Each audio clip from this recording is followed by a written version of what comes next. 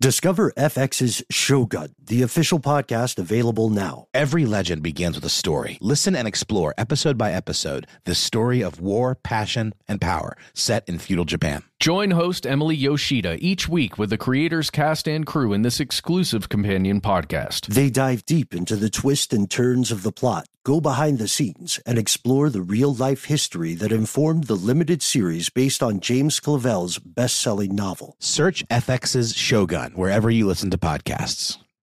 Hey Sarah, I loved that spring break vlog you posted on Zigazoo. OMG, you watched it? Yeah, it was so cool.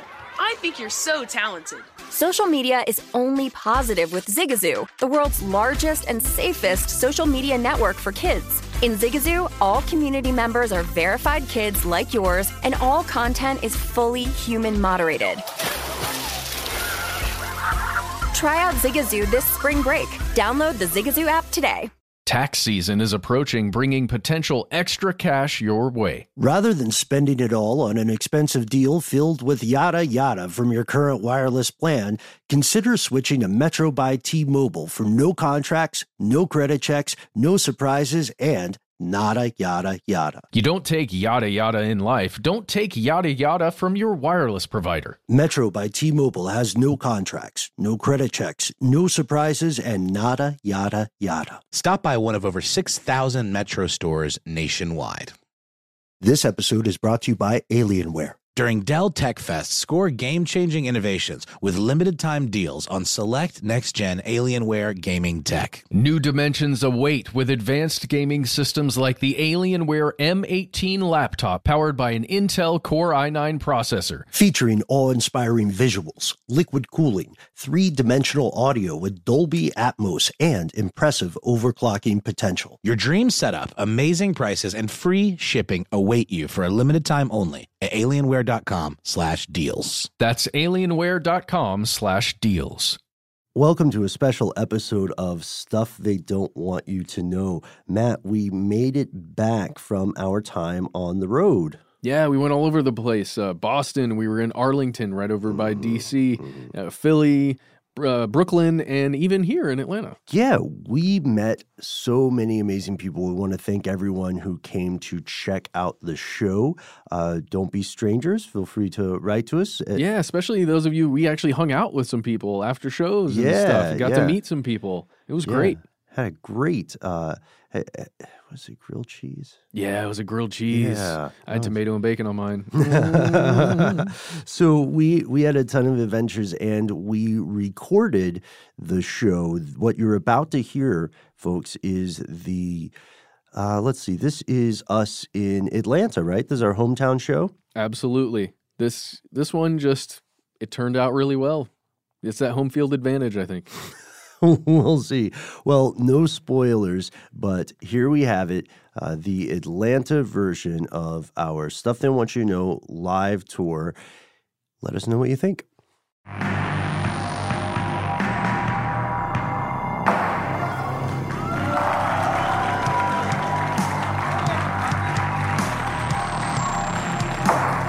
Hello, hello, hello.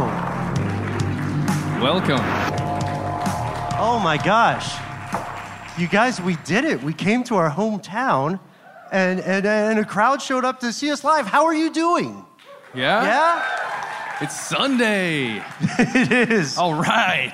We had to check earlier. We have no idea what day it is at this point. It's been a bit of a blur. It's been a bit of a blur, but we want to thank you so much for coming out. It is astonishing to us to record in our hometown live. Now this is the last show of our tour, and we saved it for you, for Atlanta. I like your hat, by the way. And we went to a bunch of places, really. Yeah, we did. My favorite highlight of the tour was having a lobster roll at a dive bar in Boston, because that's a thing. They're just lousy with lobsters there, and they're all pretty delicious. Bar. Yeah. And then yesterday, I almost died. I choked on a bone from a fish at a Thai restaurant and had a panic attack. But these guys got me through it, and now here I am to be with you fine people. Yeah, we played a show in Arlington at this old theater, and it was beautiful because all of the seats or like old office chairs that have been just discarded by someone, but they just purchased them all or found them on the side of the road and just filled the entire theater with them. And then there were remnants, like there were weird piles of them just in corners and stuff. So. And there were weird tables. It looked like we were going to do a meeting for the United Nations or something. Yeah, it's like one of those, like the Buckhead Theater, I forget, not the Buckhead Theater. Yeah. It's one of the old... Like the Plaza or something. One of the newer movie theaters that actually has food there, too. So you're sitting in these seats and ordering food. It was just an odd experience. Was it as odd as the one in Boston where there was a kids' parkour class going on outside of our Which was dressing room? great. For real. It was fantastic. Those kids have moves. Yeah. We tried to hang with them. Yeah. They weren't having it, though. They weren't having it. They're but it was very like literally serious children. open the door to the dressing room, and there's just like these little tiny midget people just zooming by, like on like tires and like bars and stuff. Yeah. It was pretty wild, but They did actually say parkour while they were doing things. Yeah. Mm-hmm. But now we're in a place called Terminal West, which rules. Do you guys ever come out here to see shows like music, awesome live shows? We're on that stage right now. Oh boy. And we're supposed to do a show. That's why we're here, right? Okay. So let's get started. Yeah. Welcome back to the show. My name is Matt. My name is Noel. And they call me Ben. Most importantly, you are here, and that makes this the stuff they don't want you to know. And we're joined also by our super producer, Paul Mission Control Decken. Paul Mission Control Decken. Oh, hey, will you stand up, Paul? Please let us embarrass you. Yes. This guy makes our show happen. Look at that good boy. This guy makes our show happen. We continually cajole him to get on microphone with us. And he continually refuses us. I know. But one day. But and he's surrounded by a lot of other How Stuff Works I see you. Special people over there. Yeah. I see them. I see some celebrities in the crowd. Can I get your autograph later, guys? I don't want to make it weird, but... I made it weird. You made it weird. All right, well, yes. Paul Mission Control Deckent. We're finally back, and we were on the road for a while, and we had these bizarre adventures roaming through New England, roaming through historic places. Every city we have been to, including Atlanta, has a few things in common, right? There's a bunch of graffiti everywhere. Mm-hmm. Oddly enough, there's a regional Federal Reserve Bank, which... In every city we went to. In every single one. And when we were thinking about our show, we started brainstorming, and we were thinking about hidden things, signs, symbols, secret languages, and we were wondering how they came to be, and why, and what they mean, and more so, why do some of the world's most powerful, influential institutions use secret signs, codes, signals, languages every year, every month, every week, every day? Ben, are you talking about the shadowy organization that operates out of that 5-sided building over near Arlington, Virginia, where we were? That has absolutely nothing to do with pentagrams? I mean, there are a lot of buildings with 5 sides. I hear it has a Subway and a Best Buy. So, it's true. The branding is part of it as well. Right, it's true. Well, Matt, the Pentagon is arguably involved. Okay. But that comes later, I think, right? I will wait then. Do we want to call it foreshadowing? Yes. Okay. So we'll call it foreshadowing. So we are hoping that you join us today as we dive into the strange stories of these signs, languages, signals, and symbols that allegedly influence us everywhere we go. And the institutions, or one of them anyway, that just loves them. Yes, absolutely. So this is a modern city. Atlanta is a pretty big city. And every time you walk through any modern city in the U.S. or abroad, we are inundated with literally millions of images, of messages, right? And they're non-consensual. You don't wake up in the morning and agree to see 12,000 billboards. You just have to go do something. And we had a time, a while back, Matt, you and I, years ago, had a fool's errand where we said, you know what, we're going to wake up tomorrow, we're going to count every single advertisement that we see during the day. And we really did it. and we got to about 200 or so. I think both of us maxed out around that range, 200, 300 range. I gave up at 11:35 a.m. Yeah, it was rough. And it's just crazy. And a lot of it's logos that are kind of unassuming that you just notice on the side or on somebody's shirt or a hat, sir, awesome shirt. And it could just be as simple as a letter or something like that. Or like if it's a logo, you look at something like, we all know this, the FedEx logo that has that secret arrow in there, or the Amazon logo that also has a not-so-secret arrow. It's got a smile that starts at where? Starts at like A. Yeah. And it goes to Z. Lets you know you can get everything online. Right. See, that all you need is a tiny little symbol that lets you know exactly what something is, and you don't have to communicate with words beyond that. And the smile just lets you know that everything's cool. Amazon is a completely innocuous organization that just means the best for you and wants you to have goods and services and be able to buy your laundry detergent with the push of a button. It's a fantastic company. 100%. I'm a fan. We're getting those drones for you, says Jeff Bezos. Yeah. But this is weird because it goes beyond advertisements. There is a great deal of money and time spent to create logos that, FedEx has letters in it, right? Amazon also has letters in it. But the parts of our brain that are being engaged when we see these logos are nonverbal things. They're not the language part of our brain, what they are instead are imagistic, symbolic things. And they're meant to connect with you like on an emotional kind of primordial level. Yeah, absolutely, a primal level. And we thought, how far does this go, right? Yeah. Right? We've all seen Mad Men or read the Wikipedia entries about it, I'm sure. So we know that advertising is historically a huge industry, but the idea of secret symbols, secret signs, secret languages goes far beyond advertising. It predates it. We wanted to find an example for you, and we wanted to start with something that used to be alarmingly, cartoonishly common. It's something you may not have heard of in the modern day. The name sounds a bit silly, but here we go. It's hobo code.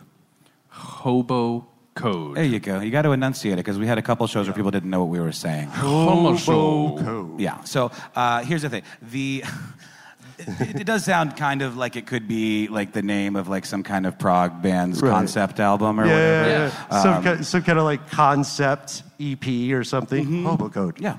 But no, it's not. It's actually an entire kind of cryptographic language, and it surrounds the world of the hobo, which you may know today as being a bit of a pejorative or something you might say to your significant other if they're not dressed well or something like that. It's weird. It's an anachronistic. Like some of us are here with our significant others. If you're ever in a fight with them and you call them a hobo, then they're just like out of the argument. They don't understand what's going on. Those are fighting words. Why would you say that? Yeah, they're like, what year is it? Tim. I apologize if anyone here is named Tim.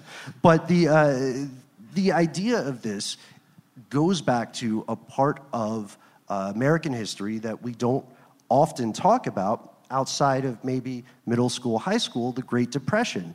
The world of the hobo, itinerant workers without homes who had to leave their communities due to the fact that there were no means of sustainable employment. This world is often romanticized nowadays, right? You got the guy with the bindle, the stick with the bag and like the crumpled hat, maybe a pipe or something. Trusty dog. Yeah, riding the rails, not a care in the world, only kind of a lot of cares in the world. Because the world, as it turns out, was a terrifying, terrifying place. Yes, and they find themselves in that position not of any real action that they took, perhaps. It's something that was kind of forced on them.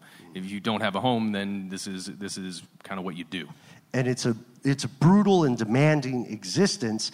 And the problem with this is we don't know too much about this community because it was largely an oral tradition. These people weren't buying wings of museums. They weren't financing some sort of scholarship program. You can find some interviews. You can find a couple of books by some intrepid journalists, and you can hear some I'll say it, creepy songs that stayed in the American Songbook. They might actually know Rock Candy Mountain. Oh, yeah. No one up north does. Nobody knows this song.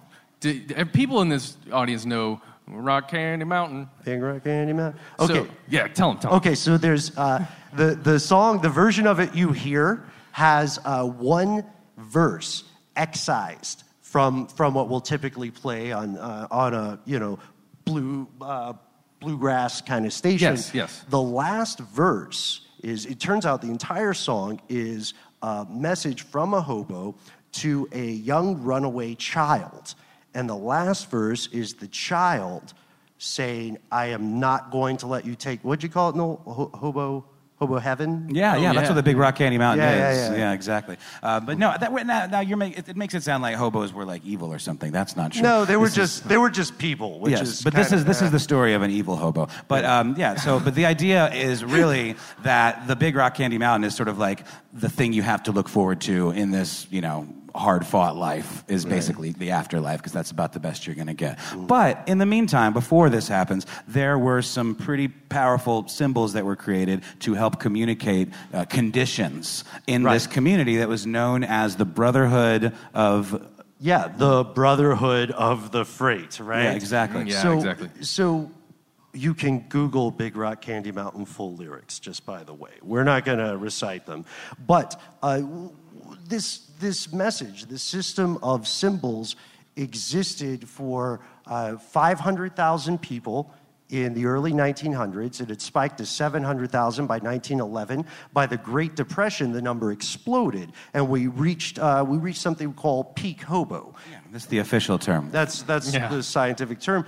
And while these people were on the rails, living on the fringes of a society that did not want them around, they devised a system that we would not recognize to communicate with one another. And this system was meant to warn other travelers, other people in this brotherhood that you mentioned, Noel, about the conditions of the town they would find, or about things that would be beneficial, or to be a system of warnings, right? Yeah. And it didn't use words. Yeah, this is highly important, because a lot of this population was either illiterate or they were speaking different languages, so there wasn't a whole lot of common from a language perspective. So did you call it hoboglyphs already?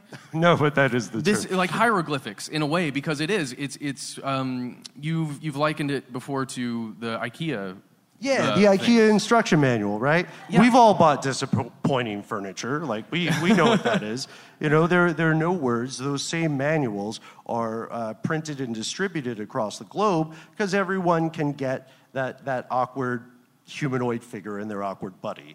You don't need words for it, right? That's the whole point of this. And that is the one indisputable, concrete remnant of this community, this thing called hobo code. Do you guys want to do some examples of what hobo code is?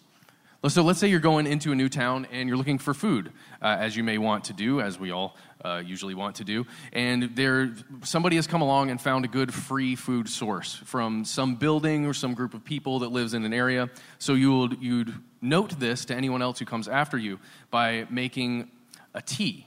Except it's not just any tea. It's like a box and then another box. It looks similar to Tetris. The good pieces, the long ones. Yeah, the important ones, But that's kind of cool. So if you note that somewhere in your town, perhaps this means there's a good source of free food there. Well, there was even like a variation of it where I believe it had a cross up on the side, which implied that if you talk religion or like kind of act like you're into Jesus, that they will give you free food. So that's another important little tip.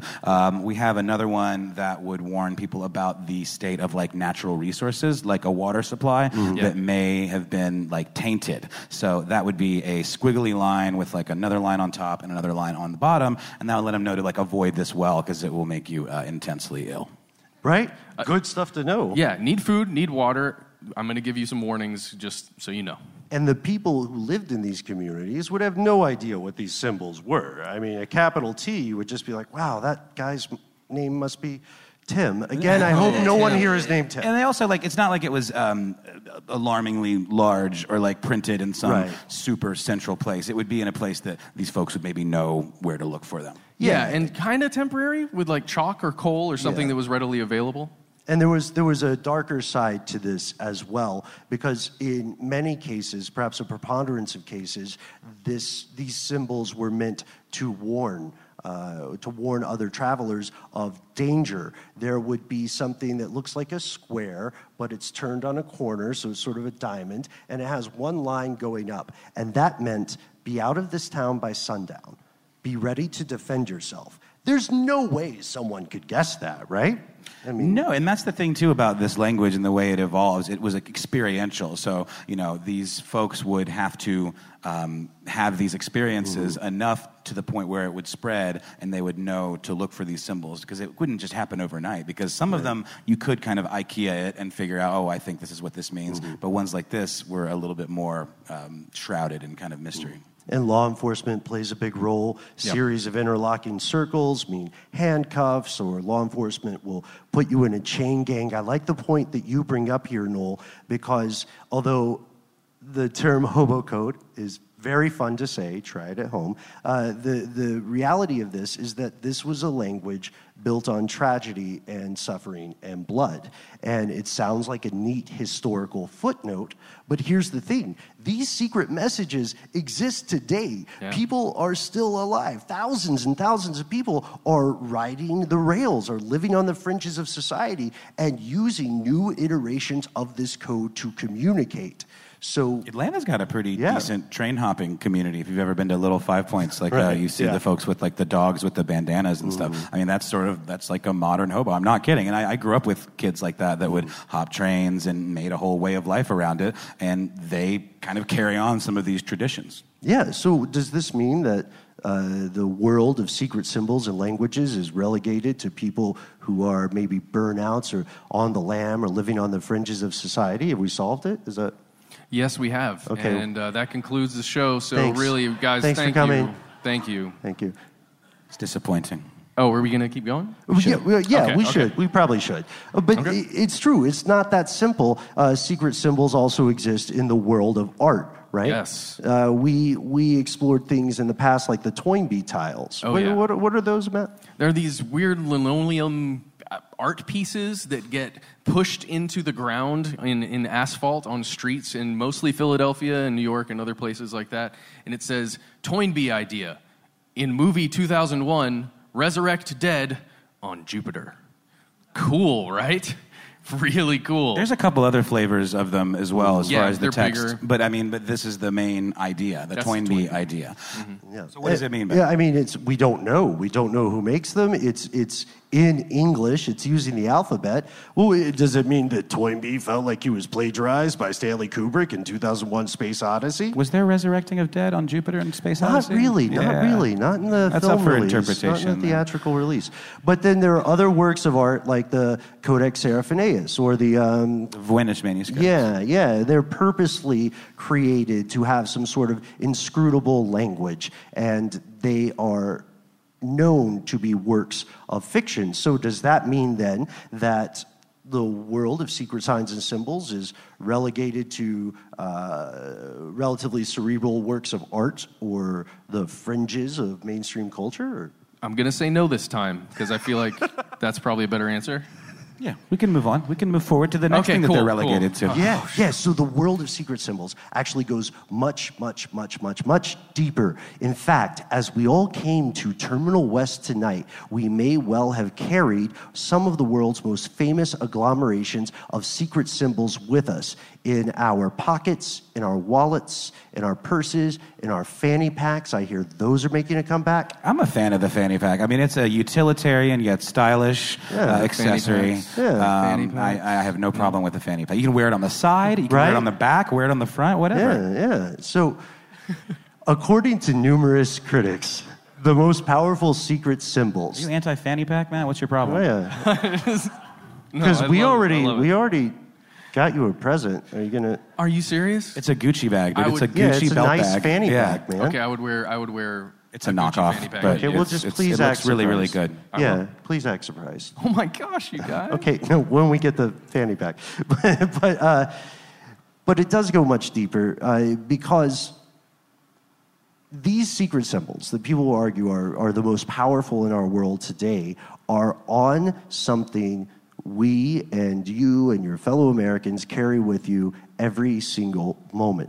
theoretically. And it's a weird thing. It's a really dirty thing. About 40% of it carries traces of fecal matter. Yeah, it's true. But as we are recording this right now, statistically speaking, people are literally murdering one another for a chance to touch it. Why? Just you wait, right? 80% of it carries traces of cocaine. These are both conservative estimates, by the way, despite the fact that possession of this drug carries very harsh consequences. Conspiracy realists, we are talking about, by far, the most ubiquitous medium for hidden symbols in the Western world. It is the U.S. dollar. Feel free to take one out after you heard the statistics about shit. And if you haven't, check the designs as we explore the story. It smells just... You don't have to... Oh, my God, dude. Did you not hear the stats a minute ago? Are you not paying attention? 60% doesn't contain Okay, poop. well, I mean, it's better than lottery. I don't know. The math that I heard was like 120% feces and cocaine. Yeah, that checks out, You right? do Yeah. you. But I'm going to... So if you've seen the back of a $1 bill, your odds are pretty good as far as not touching poop on balance, if you want to hold this with us. If you've ever seen the back of this bill, one thing will immediately stick out. It's engraved with a gigantic stone pyramid, similar to what you would see in Egypt. There's a desert, the whole nine. That's weird. No, that's so regular. Just a giant pyramid. It's fine. Yeah, it's fine. Happen. Yeah. Pyramids are like a classic move, architecturally speaking, right? Dude, yes. But there's something different about this pyramid, right? Instead of a normal capstone, there's a floating capstone suspended in midair with this all-seeing eye just sort of staring out at you. Kind of like the eye of Sauron in Lord of the Rings. Yeah. Mystical shit. Yeah, yeah. I mean, it's weird. It's just not quite on brand with the U.S. It really does stare right at you. And it follows you when you move around the room, which is weird considering how small it is. But. Right. And this symbol has several names. One of the most popular names comes from Christian mythology. It's called the Eye of Providence. And usually when we are looking into early Christian mythology and folklore, we defer to Matt. So Matt, not to put you on the spot, but to put you on the spot in front of a bunch of people. What's the Eye of Providence? Oh, well, in this case, we're talking about the symbol of a triangle, right? A triangle has 3 angles to it, 3 sides. What could that mean? It's probably the 3 aspects of God, right? Father, Son, you can say it with me, Holy Spirit. Why does Holy Spirit get 2? They said there were only 3. Why is this? That was doing the cross. People always do that. It's not on you, dude. It's not your fault. It's all good. Thanks for putting me on the spot. And there's this, one of the first known appearances of this comes in a painting called The Supper of Emmaus, created by a guy named Caravaggio for the Carthusians in 1525, but it's not super blatant. Oh, this is the one, though, that contains there's rays of light that we talked about as well. Oh, we didn't mention exactly that. Emanating from this triangle, and this painting is what first featured that in, I think it's a reflection through a glass or something. It's pretty subtle, but it's meant to be this divine light of Christ. Somewhat cool. Hidden, one might say. Occluded. There we are. Yes. Yeah, so if you go even further back in history, you will see that this wasn't always called the Eye of Providence. It does have some sort of folkloric precedence, let's say, in Egypt. Oh, yeah, you're talking about the Eye of Horus? I am. A different god? Horus, a sky god, I love a good sky god. That was represented by that eye. You've probably seen it before. It looks like it has some really killer eyeshadow going on. Yeah, you've probably seen it before. It's like a smoky eye. Yeah, it is. Really, it's nice like sultry, you know? Huh? I learned a lot from my wife about eyeshadow. It's important. It's important stuff. But this Horus, this god Horus, is also often depicted as a falcon. We're live. I'm sorry. Well, and you may notice on the other side of the bill that we're going to talk about a little later, there's a big old eagle hanging out. You think he's got a name, like an official name in the parlance of this symbolism and imagery? What do you think? Gregory. Gregory. Okay, yeah, that checks out. Yep. Yeah. Okay, so Gregory, the eagle. Mm-hmm. Gregory the eagle. Let's fast forward to the United States. How did this weird symbol end up on the dollars that we're trading and apparently pooping on every day? it's a weird story. It wasn't always there. The eye itself was not originally on the dollar. The pyramid and the eye are both part of a much older thing called the Great Seal. Way back in 1776, around July 4th, surprise, Benjamin Franklin and John Adams and a few others were thinking to each other, how do we make these 13 states look more legit? Yeah. Like, how do we want to make an impression? You know what? We need branding. We need branding. We should get a stamp, you guys. Like, let's stamp some stuff, you know? And so they came up with this Great Seal. It's approved on June 20th, 1782? Correct. And these symbols themselves are supposed to reflect the beliefs of the Founding Fathers. Some pretty standard, I would say, beliefs when you're creating a new country. What are these beliefs? Independence, enlightenment, right? These are important things, but those two ideas have something in common with a lot of movements, or a big movement that was occurring around that same time. Yeah, someone in the audience right now is like, Freemasons. I know it. I know they were Freemasons. I see you. Yeah, thanks for coming. Matt, do we have any Freemasons? No. Isn't your grandpapa a Freemason? No. There was some association with my family, yes. Okay. Is that all you can say? Yeah, that's all I'm going to say. We ask him this question every show. I'm cool, though. I'm cool. Yeah? Yeah. Because is it like cop rules? Do you have to tell us that you're a Mason if we ask you? All right, moving on. So the front of the seal, as you said, Matt, depicts a bald eagle holding an olive branch in one claw and arrows in the other, right? Yep. Peace and war. Cool, I get it. Dichotomies, that's tight. But the reverse side, the back of the seal, is what shows the pyramid and the eye, and the Founding Fathers said, oh, this represents strength and durability. And they're like, why is the capstone floating? That's weird. And they're like, it's because the pyramid's unfinished, because you guys, the nation's unfinished. And they Beautiful. were like, and Benjamin Franklin was probably like, oh, think about it. Because he's totally that type. You know what I mean? Yeah, he was kind of an actually kind of dude. He was so actually. That's like his thing. So if you go to the Bureau of Engraving and Printing, those are the people who make these coupons today. If you go to the Bureau of Engraving and Printing, you'll find it's not on the official tour. Have you taken this tour? Yeah, I have. Is it cool? Yeah, it's dope, man. It's okay, I should go. Yeah, you should totally go. Okay. Take a date or something. But what question do I ask to get like the real line, not just the official party line? Who do I talk to, and what do I say? Yeah, well, if you find one of the employees just sort of hanging out off the record, they're at like, I don't know, Subway or Five Guys. Is it because they're underpaid and they're just willing to dish? So okay. So what do they say? And then probably you're really good with strangers, so they probably want to talk to you. Oh, Ben, that's very kind of you. It's true. So what's the unofficial line? Okay, so the unofficial stuff is pretty much the party line we discussed earlier. The pyramids meant in some way to symbolize the lasting power of the U.S., similar to the way the pyramids of old withstood the test of time. Yeah. And you know what I found out today? What's that? If you go to the Federal Reserve in Atlanta and you take a tour, it's the National Monetary Museum, you actually they'll give you a bag of money when you leave. Shredded. Yeah, it's shredded, though. That kind of sucks. But that's kind of interesting, right? No? You All right, cool. You can't like fun fact. You can't like tape it back together. You would try, but you have to be very good. It's probably with really tape. thin shreds. They probably have really solid industrial shredders there. They would have to. Yeah. Let us know if you do tape back $1 and tell us where to bring them, just by the way. So the actual dollar, the one you saw, pyramid, eagle, all the weird stuff. There's a hidden owl or spider in there as well.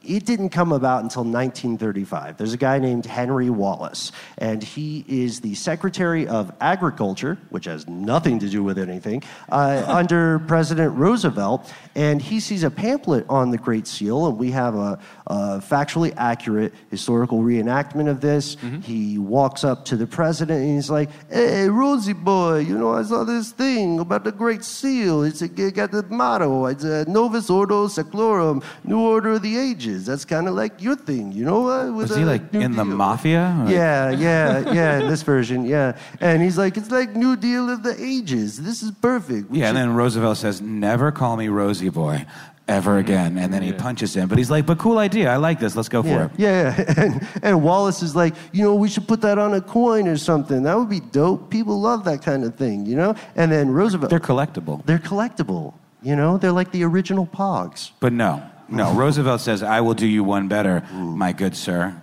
And he says, we're going to put it on the most circulated piece of American currency that exists, which is the dollar. Yes. In this case, the $1 silver certificate. Right, which means that in 1935, when this thing came out, theoretically, on paper and hopefully in practice, you could walk to someone, you could be like, here's the thing, give me this much silver. And they would be like, well, he's got the certificate, or she's got the certificate. They would give you silver, which was a big deal, I guess. Yeah, you could kill a lot of werewolves if you had enough dollars back in those days. Huge problem. There was a werewolf epidemic in those days. It was hard times. That's true. There's a documentary about that probably.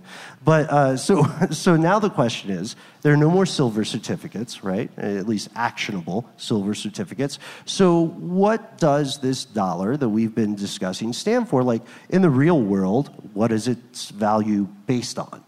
It's a fiat currency. I know everybody in this room knows this, but we're going to talk about it because we really got to hit it home for the rest of this episode, okay? Fiat currency is not an automobile. No, it's not. Beautiful, cute little automobiles. You'll often hear people talk about this, how the U.S. dollar is a fiat currency, and that just means that what this is worth, it's not backed up by any kind of metal or anything like that. It's just, it has value because some authority figure, in this case a government, says that it has value. It's literally a faith rectangle. That's what this is. It's an article of faith. We all agreed, and I don't want to call anybody out, so I'll call all of us out. We all agreed and continue to agree that this thing is worth a thing. And we're like, no, everybody wants to be cool. Everybody wants to fit in. Someone's like, hey, I have like 20 of these. And we're all like, oh, nice. Good job. That's way better than a Bed Bath & Beyond coupon. You know what I mean? Is it though? If Beyond has some really cool stuff. They do have some steals. They have some buys. If you're like my friend Alex over there, you can gather up like 100, 200,000 of these, and they will give you a house. Isn't that crazy? But if you paid in singles? Can you imagine paying for a house with dollars, like in a big giant sack? Yes. That would be a baller move, I have to say. They'd have to take it, but they would probably be like, oh, so what drugs do you sell? They'd make a face. Yeah, those dollars would probably be like 90% cocaine. But it's imperative and crucial to remember that despite the symbols this bears, U.S. currency itself is a symbol of something else. The power behind the paper, if you will, it's something that is a boogeyman in so many conspiracy theories ever since its creation. It's something we call the U.S. Federal Reserve. Ooh, and we're going to talk about the Federal Reserve right after a quick word from our sponsor. Oh, cool. This is Holly Fry from Stuff You Missed in History class. The national sales event is on at your Toyota dealer, making now the perfect time to get a great deal on a dependable new SUV, like an adventure-ready RAV4. Available with all-wheel drive, your new RAV4 is built for performance on any terrain, from the road to the trails. And with plenty of passenger and cargo space, plus available tech like wireless charging, you and your entire crew can stay connected. Or check out a stylish and comfortable Highlander with 3 spacious rows of seating for up to 8 passengers. And with available features like the panoramic moonroof, you can sit back, enjoy the wide open views with your whole family. Plus, both RAV4s and Highlanders are available in hybrid models, so no matter your style, you can drive efficiently and save on gas. So visit your local Toyota dealer and check out amazing national sales event deals on RAVs, Highlanders, and more when you visit buyatoyota.com. Toyota, let's go places. Join Metro. They help you stay ahead of the game with nada yada yada. That means no contracts, no credit checks, and no surprises. Outsmarting yada yada means, taxis and stuff. Shady subscriptions. Did you guys ever order something online and you thought it was just like a one-time purchase, but then you found yourself subscribed? Yeah, I had to call and stop payment on something because I had subscribed to it through Apple Pay. And even though I had put a new card on there, it still was tied to whatever card was associated with my Apple Pay. So I had to go through this whole process of getting it pulled. It was really, really annoying. Well, that'll never happen with Metro by T-Mobile because you don't take yada yada in life, and you're not going to take yada yada from your wireless provider. Metro has no contracts, no credit checks, no surprises, and nada yada yada, helping you stay ahead without compromising on things you love the most. Stop by one of over 6,000 Metro stores nationwide. Does money stress you out? Let Facet flip your financial chaos into clarity. Finding Facet immediately put us at ease. Facet's innovative approach to financial planning ensures your money works as hard as you do, enabling members to experience the joys of having your finances in order. And that makes us Facet for life now, I guess. Visit Facet.com, FACET.com to learn more. This ad is sponsored by Facet. Facet Wealth is an SEC registered investment advisor. This is not an offer to buy or sell securities, nor is it investment, legal, or tax advice. These testimonials are from current Facet members who are not compensated. All opinions are their own and not a guarantee of a similar outcome. Oh, such a clutch pickup, Dave. I know, right? I was worried we'd bring back the same team. Oh, no, I meant those blackout motorized shades. MVP of the room. Blinds.com made it crazy affordable to replace our old blinds. Hard to install? No, it's easy. Even you could do it. Nice. I installed these and then got some for my mom, too. What, you fly across the country to do the install? Nope. Blinds.com can do it all. All she had to do was pick what she wanted. She talked to a design consultant for free and scheduled a professional measure and install. Look at you, a Hall of Fame son. Oh, I just picked the winning team. They're the #1 online retailer of custom window coverings in the world. Oh, Blinds.com is the GOAT. The GOAT. He shoots. He scored. Go to Blinds.com for 40% off site-wide and a 100% satisfaction guarantee. Go right now for 40% off site-wide at Blinds.com. Blinds.com. Rules and restrictions may apply.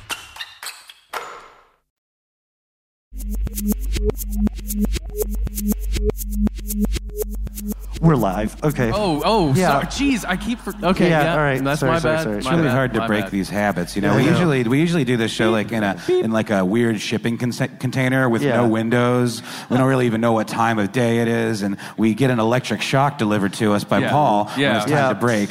So we're kind of like Pavlovian dogs of podcasting. Behaviorism. Yeah. Like we're so trained when we're just hanging out, we take commercial breaks. But we're back. We're back. Okay, we're back. We're back. Okay, so here's how it started. The U.S. has a incredibly muddy history with the idea of central banks. That's what the Federal Reserve is. A central bank is just a financial institution that's supposed to make sure the coupons a country uses will retain the same value they had yesterday and have it in the present day and have something like that tomorrow. Matt, you made a face, but that was the train. There's a train like right up there, and it occasionally goes squee. Well, I was trying to focus on what Ben was saying, but yeah, the train freaked me out there a little bit. We'll go look for hobo code later. Okay, yes. Yeah. So the Fed, it turns out, is not the first central bank. In fact, it is the third. It's the third try that our country has made at this, and the first one dates all the way back to Alexander Hamilton. Alexander Hamilton. You know, I think I figured out why Lin-Manuel Miranda decided to write a musical about Alexander Hamilton. Yeah. Because just the cadence of saying that name is just perfect. Alexander Hamilton. It's beautiful. You know, it's a perfect name for a musical. Yeah, million things I haven't done.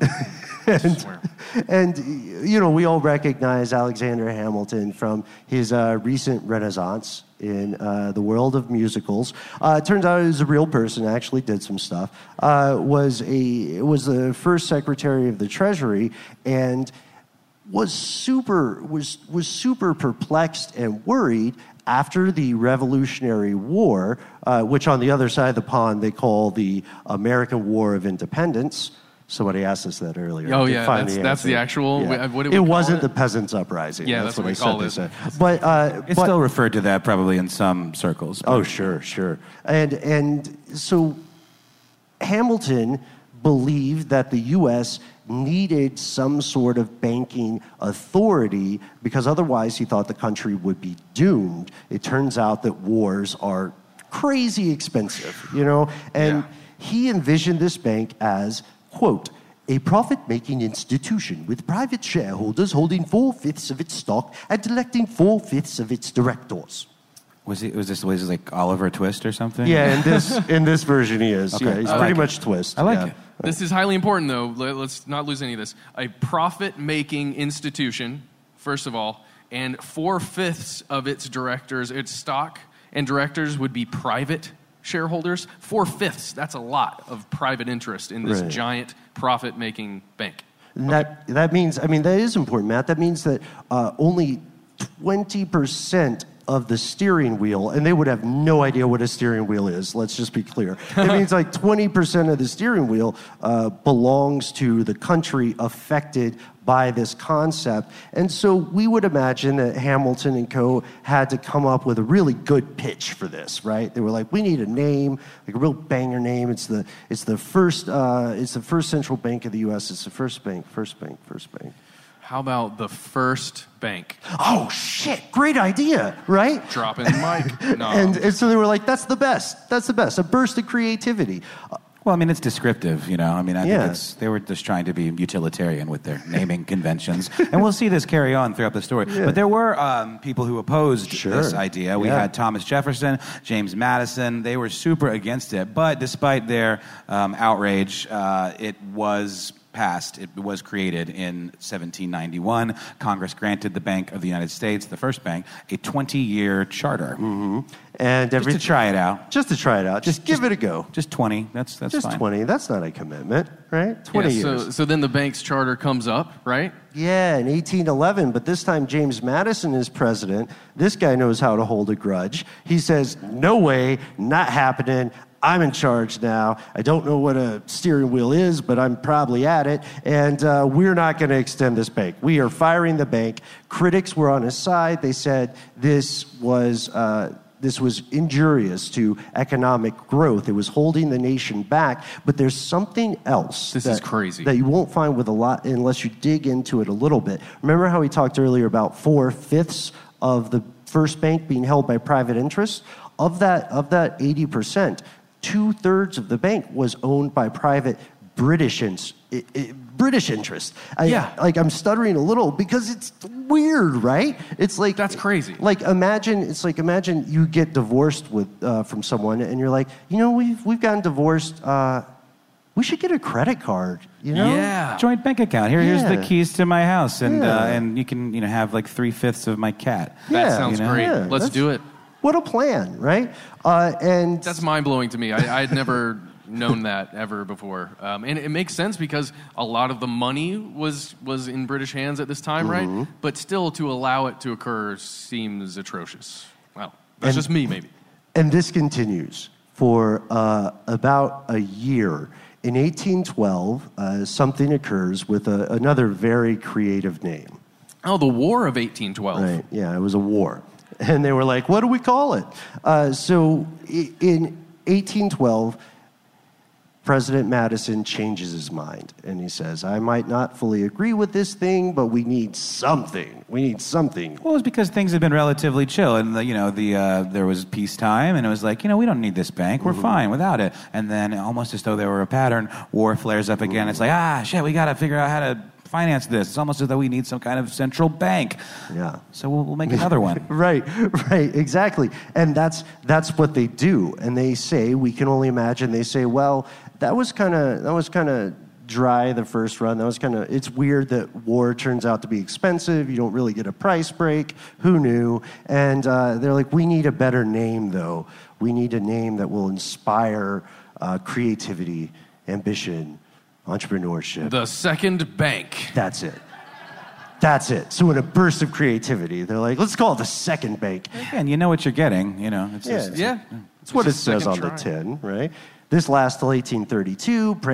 President Andrew Jackson is in office, and he's like, no, this is malarkey. I'm done with it. We're out of this. As a result, the U.S. had no central bank from the mid-1830s to 1913. And during this time, numerous terrible, terrible things occurred. Yeah, there were just crashes all over the place. We don't even have to ramble them off, but it's like 1873, 1884, 1893, 1901, 1903. And then this thing happens in 1907 called the Panic of 1907, which would lead to some serious problems. Yeah, it was sort of the feather on the financial camel's back. And the government the people in the government looked around at each other and they were like, harumph, harumph, harumph, something must be done, harumph, harumph, harumph. And as so often happens in American politics, everyone could agree there was a problem. No one could agree how to solve it, and they all hated each other. That doesn't sound familiar at all. Right? So it wasn't even a matter of calling one party corrupt or one group corrupt. It was a matter of which pocket you were in. And they're like, well, you're in the pocket of special interests. Well, you're in the pocket of those fat cats on Wall Street. Well, I don't know which pocket you're in, but screw that pocket, you know? Yeah, and this also trickled down to, like, you know, the citizenship. I mean, people distrusted these fat cat bankers, as you refer to them, a lot. And it was just, there was no support for this kind of situation. Yeah. The years leading up to this, like we've seen political satire cartoons in the New Yorker and stuff. Back then, they were insane. They were not subtle. There was, again, like this top hat, monocled, cane sword wielding banker guy coming out to Midwest America, putting his hand wrist deep in a baby's mouth, pulling out food, and people were like, what could be done? Yeah. Don't Google those propaganda campaigns, okay? Just don't. They're pretty racist. And there were also crazy protests, public outcry. What are we going to do? You know what I mean? The 1930s sees the rise of a very serious progressive movement. It's often ignored in history books today. But even more importantly, the same captains of industry, the same political titans who in public hated and vilified one another were meeting behind the scenes away from the public eye, and at just a little bit of a quieter pitch, they were going, harumph, harumph, harumph. Something must be done. Harumph, harumph, harumph. But we should maybe do it so that it lines our pockets and our political cronies' pockets and our banking bro buddy pockets. Because we're all in a pocket, right? Yeah, everyone's in a pocket. We're very That's the pro-pocket. metaphor we're sticking with for the rest of the show. So a guy named, this is an important character in the story, a guy named Senator Nelson Aldrich in 1908, he gathered a group of said banking bros and political cronies, and he called it the National Monetary Commission, and the idea was to study potential economic reforms to the financial system. And there's nothing wrong with that, right? Sure. Something must be done. Okay, let's take some action. Let's bring private and public interests together and figure out what needs to be done. A noble pursuit. There we go. Yeah, chin up, right? And so for 2 years, the National Monetary Commission investigates this idea of central banks in another country. How do you replicate that? I don't want to be too divisive yet and say, I think they were like, how do you make money off this? As Noel was saying, in November of 1910, 2 years later, Senator Nelson, we'll just call him by his first name for now, it'll come into play later. Nelson is in the midst of financial disaster. People are literally starving. And he says, you know what? I know I'm a senator and it's my job to take care of the American public, but I'm going to take some me time, you know? When's the last time you just traveled for fun? I'm going to take a field trip. And this wasn't widely reported in the papers of the time. The few reporters who did bother to ask were told that he was going on a duck hunt, not the Nintendo game. That wasn't around. Oh. He was like, yeah, the country's burning down. And he's like, yeah, but mallards, they just get to me. As long as he had that dog, I mean, that's fine, right? That dog's the most important part of a duck hunt. That dog was an asshole, man. That guy. You can control it with a second player controller. What? You know that, Yeah. right? Yeah. How is the show? You can control the ducks. The dog just shows up like Clippy in Microsoft. The dog's just a dick. Don't worry about the ducks with the second controller? What are you talking about? We should do a show about this. We should do a Nintendo conspiracy show. We should play it too. But for now, we're talking about an actual duck hunt, or at least the notion of an actual duck hunt. So where is he conducting this duck hunt? So you guys have heard of a place called Jekyll Island? Have you guys heard of this place? Has anybody been? We're in Georgia. I went once. You went? Well, I didn't hang out there. I can't get in and hang out. What do you mean? You just were doing recon? You were just checking it out, peeking through the... I was in the area. The hedge maze? I was in the area. This is a different show. But Jekyll Island, what's that? If you're not familiar with Jekyll Island, it is still, and certainly was even more so then, an incredibly opulent getaway for the super, super, super 1% of the 1% of the 1% rich to, go do their things and maybe have secret meetings and pretend duck hunts. Well, okay. So in their defense, by the way, Nelson takes 5 of his buddies, which we'll get to. In their defense, this was not an obviously fake cover story. There is a duck hunting season. It starts in November around this time. It stops for a little bit. It resumes from December to January. So maybe they were hunting ducks. Maybe they were. In the end, it doesn't matter. Right. So his 5 buddies, it turns out, surprise, surprise, I hope this is not a Shyamalan move for everybody, it turns out that they were very prominent in the world of private banking, and they were very active in the thing Noel mentioned earlier, the National Monetary Commission. And despite the fact that these fellows had enormous power here in the U.S. and abroad, they were afraid to be seen hanging out with each other. So Nelson Aldrich hooks up this really sick customized rail car. It's got mahogany, it's got chrome, it's very it's flashy. And he decides the best way to hide it is to hook it up to a train in New Jersey. And one by one, these prominent titans and captains of industry sneak onto the train, not using their names.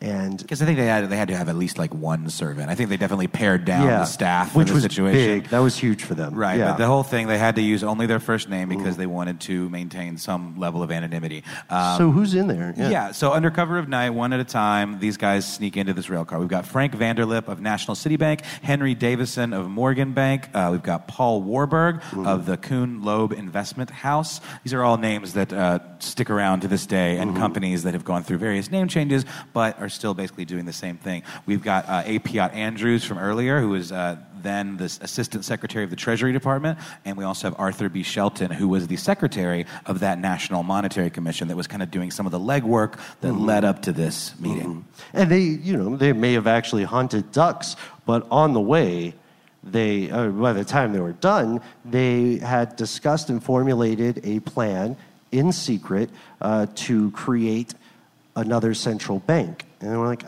the 2 times, that's a gimme, but hey, lucky number 3, right? Yeah. Right? And we've got a question. Why was this meeting held in secret? Well, the biggest thing is that they knew, and we've kind of just touched on it, but they knew that if word got out that they were trying to present this kind of idea from both the private and public side, the House of Representatives, the people that actually represented the public of the United States, would absolutely shut this thing down before it even became a thing, right? So they had to keep it as secret as possible. And then we're going to find out a little later, because it does happen, spoiler alert, the way they got it passed was a little... Right. Well, I mean, it makes sense. It was associated, anything associated with fat... I got to stop. All right, so I've been using the phrase fat cat a lot tonight, and I want to apologize. I do have a fat cat at home. And I don't want to be disrespectful. His name is Mr. Jackpots. I will show you pictures on Instagram after the show, if you wish. So you should come up with a new word then, so you're kind of not throwing your sweet boys under the bus. Yeah, big feline. I don't know. We invested too much time. Just anti-fat cat prejudice, right? There we are. So it's true though, Matt. They knew that this would immediately be dead in the water.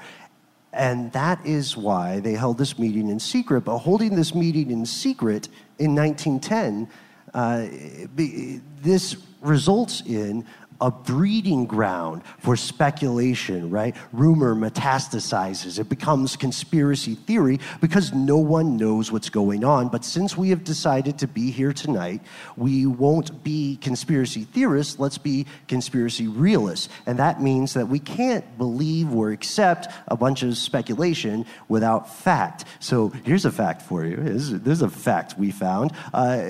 These guys did not admit that this meeting ever happened for years and years and years. It was not until the 1930s in the Depression when like one or two of them said, yeah, I mean, this thing happened. We didn't really hunt ducks. That was just, we thought it sounded cool, but... Yeah, and they called themselves the First Names Club, like we mentioned. So by the end of that time on Jekyll Island, Aldrich and all his guys had developed this plan for a Reserve Association of America, which would be a single central bank with branches across the country. And then on December 23rd of 1913, Woodrow Wilson agreed. He signed the Federal Reserve into existence.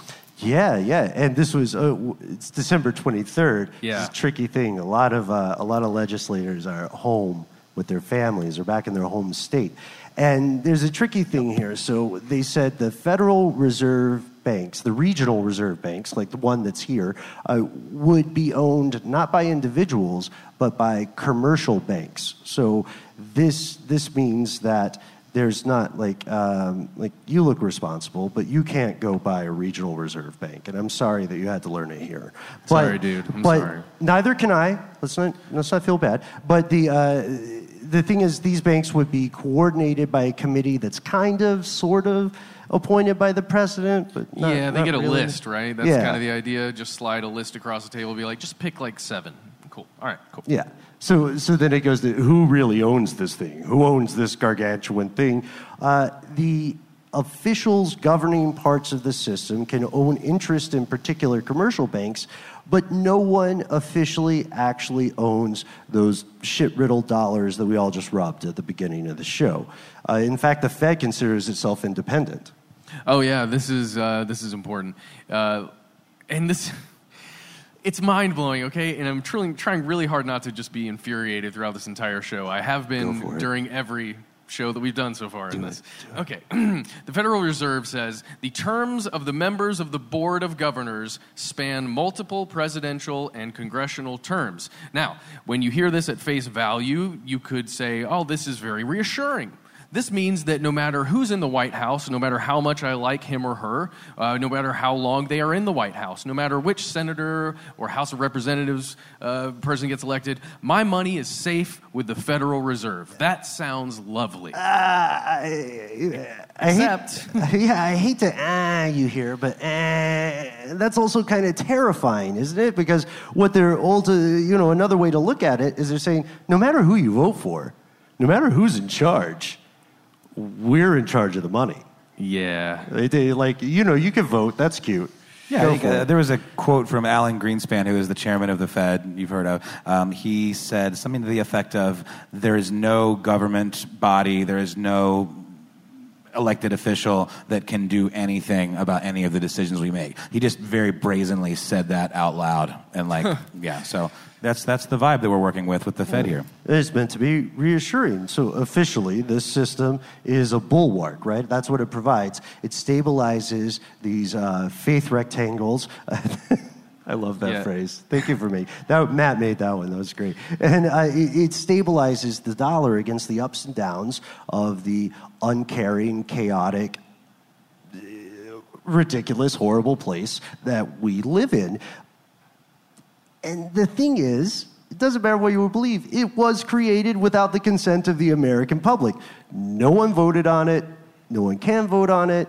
It is also arguably one of the most powerful financial institutions in the world. Pyramid, lidless eye, creepy Latin catchphrases, the whole nine. Yeah, and oh man, I'm gonna bring it back to this. In the more than 100 years following its creation, more and more people are asking, is there more to this story? Is it just this organization that exists outside of the control of the voting people of the United States? Or is it more sinister? This is Tracy V. Wilson from Stuff You Missed in History Class. The national sales event is on at your Toyota dealer, making now the perfect time to get a great deal on a dependable new car. Like a legendary Camry built for performance and available with all-wheel drive, you can count on your new Camry to get anywhere you need to go. And with available features like heated seats and a multimedia touchscreen, you can stay connected in comfort and style. Or check out an affordable and reliable Corolla with a trim for every lifestyle. From the hip and agile sedan to the sporty hatchback, there's a dependable Corolla built just for you. Plus, both Camrys and Corollas are available in hybrid models, so no matter your style, you can drive efficiently and affordably. So visit your local Toyota dealer and check out amazing national sales event deals on Camrys, Corollas, and more when you visit buyatoyota.com. Toyota, let's go places. Join Metro. They help you stay ahead of the game with nada yada yada. That means no contracts, no credit checks, and no surprises. Outsmarting yada yada means, tax season stuff. Shady subscriptions. Did you guys ever order something online and you thought it was just like a one-time purchase, but then you found yourself subscribed? Yeah, I had to call and stop payment on something because I had subscribed to it through Apple Pay. And even though I had put a new card on there, it still was tied to whatever card was associated with my Apple Pay. So I had to go through this whole process of getting it pulled. It was really, really annoying. Well, that'll never happen with Metro by T-Mobile because you don't take yada yada in life, and you're not going to take yada yada from your wireless provider. Metro has no contracts, no credit checks, no surprises, and nada yada yada, helping you stay ahead without compromising on things you love the most. Stop by one of over 6,000 Metro stores nationwide. Does money stress you out? Let Facet flip your financial chaos into clarity. Finding Facet immediately put us at ease. Facet's innovative approach to financial planning ensures your money works as hard as you do, enabling members to experience the joys of having your finances in order. That makes us Facet for life now, I guess. Visit Facet.com, FACET.com to learn more. This ad is sponsored by Facet. Facet Wealth is an SEC registered investment advisor. This is not an offer to buy or sell securities, nor is it investment, legal, or tax advice. These testimonials are from current Facet members who are not compensated. All opinions are their own and not a guarantee of a similar outcome. You're ready for a comeback. And with Purdue Global, you can do more than take classes. You can take charge of your story, of your career, of your life. Earn a degree you can be proud of and get an education employers respect. It's time, your time, not just to go back to school, but to come back and move forward with Purdue Global, Purdue's online university for working adults. Start your comeback at purdueglobal.edu.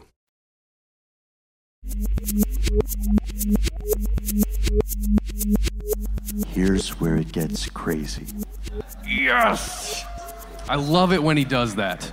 I love it. Well, it's true. It's true. We're going into crazy territory now, so I hope you're comfortable because maybe you'll be uncomfortable at the end of this. The most popular, most prevalent, most prominent conspiracy theory about the Federal Reserve is that rather than mitigating or preventing financial disaster, the Fed creates financial catastrophe to manipulates the money supply for the benefit of member banks and, most importantly, the shareholders or the owners of those member banks. So no one can own a regional reserve bank, but anyone can buy shares in a commercial bank. It's just a question of how many you own. And this argument proposes that we, the public, are taught that financial disasters occur through two things: accident or incompetence. Subprime loans. Right? Right. And the argument is that the opposite is the case. And this is a really weird one to us because it unites people across a political divide. Yeah, it really does. By the way, we've been on the road a lot. Has something been happening with the stock market? We haven't exactly been keeping up, but I just noticed all the lines were red when I looked at my phone earlier. Everything's okay? We're all okay? We still... My mom sent me a text about it and said that my inheritance was dwindling away as we speak, so...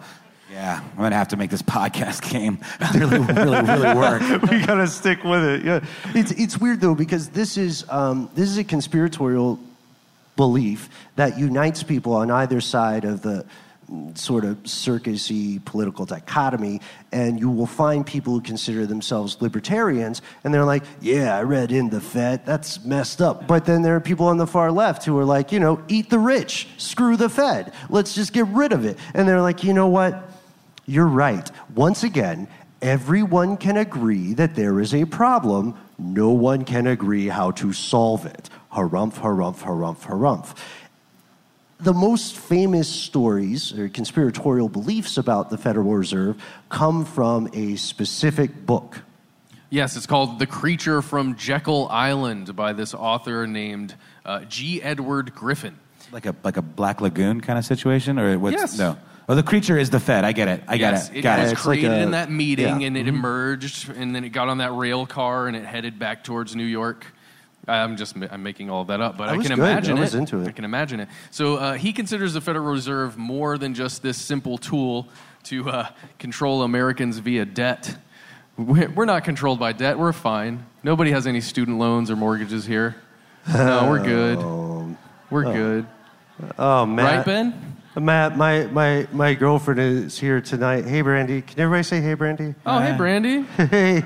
And we've had some tension because my primary girlfriend is Sally Mae. Who is accustomed to a certain life. Oh, I'm going to pay for that Mine's one later. Not Sally Mae anymore. It's something called Navient. Yeah. It just kind of came out of nowhere, and all of a sudden it's like, it's not Sally anymore. Now it's Navient.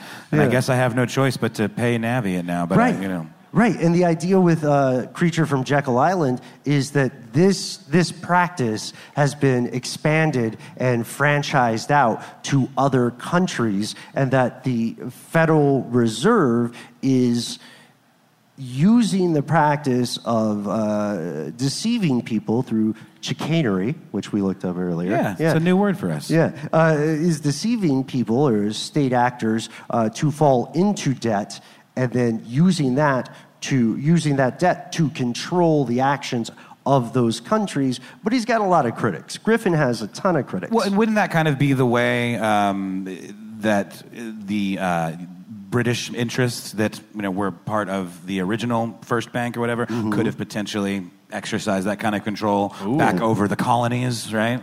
By having that much of a stake in the First Bank. Yeah, I mean, it's possible. The problem that we're running into here is that G. Edward Griffin took that... The train. Sorry, go ahead. I got to make a tea. There's some delicious food here. Or there was. I guess they stopped serving it. Oh, dang. Wait, what's the beef, though? Yeah, the beef is... Let me just recalibrate here. Beep, beep, boop, beep, boop, boop. He took the pearl that's at the center of the oyster of that 1910 secret meeting, and then he created a whole bunch of stuff around it that it's not necessarily pulling out of thin air, but he's creating a conspiracy from that real thing. He's engaging in some what-ifery. Yeah, it's dangerous.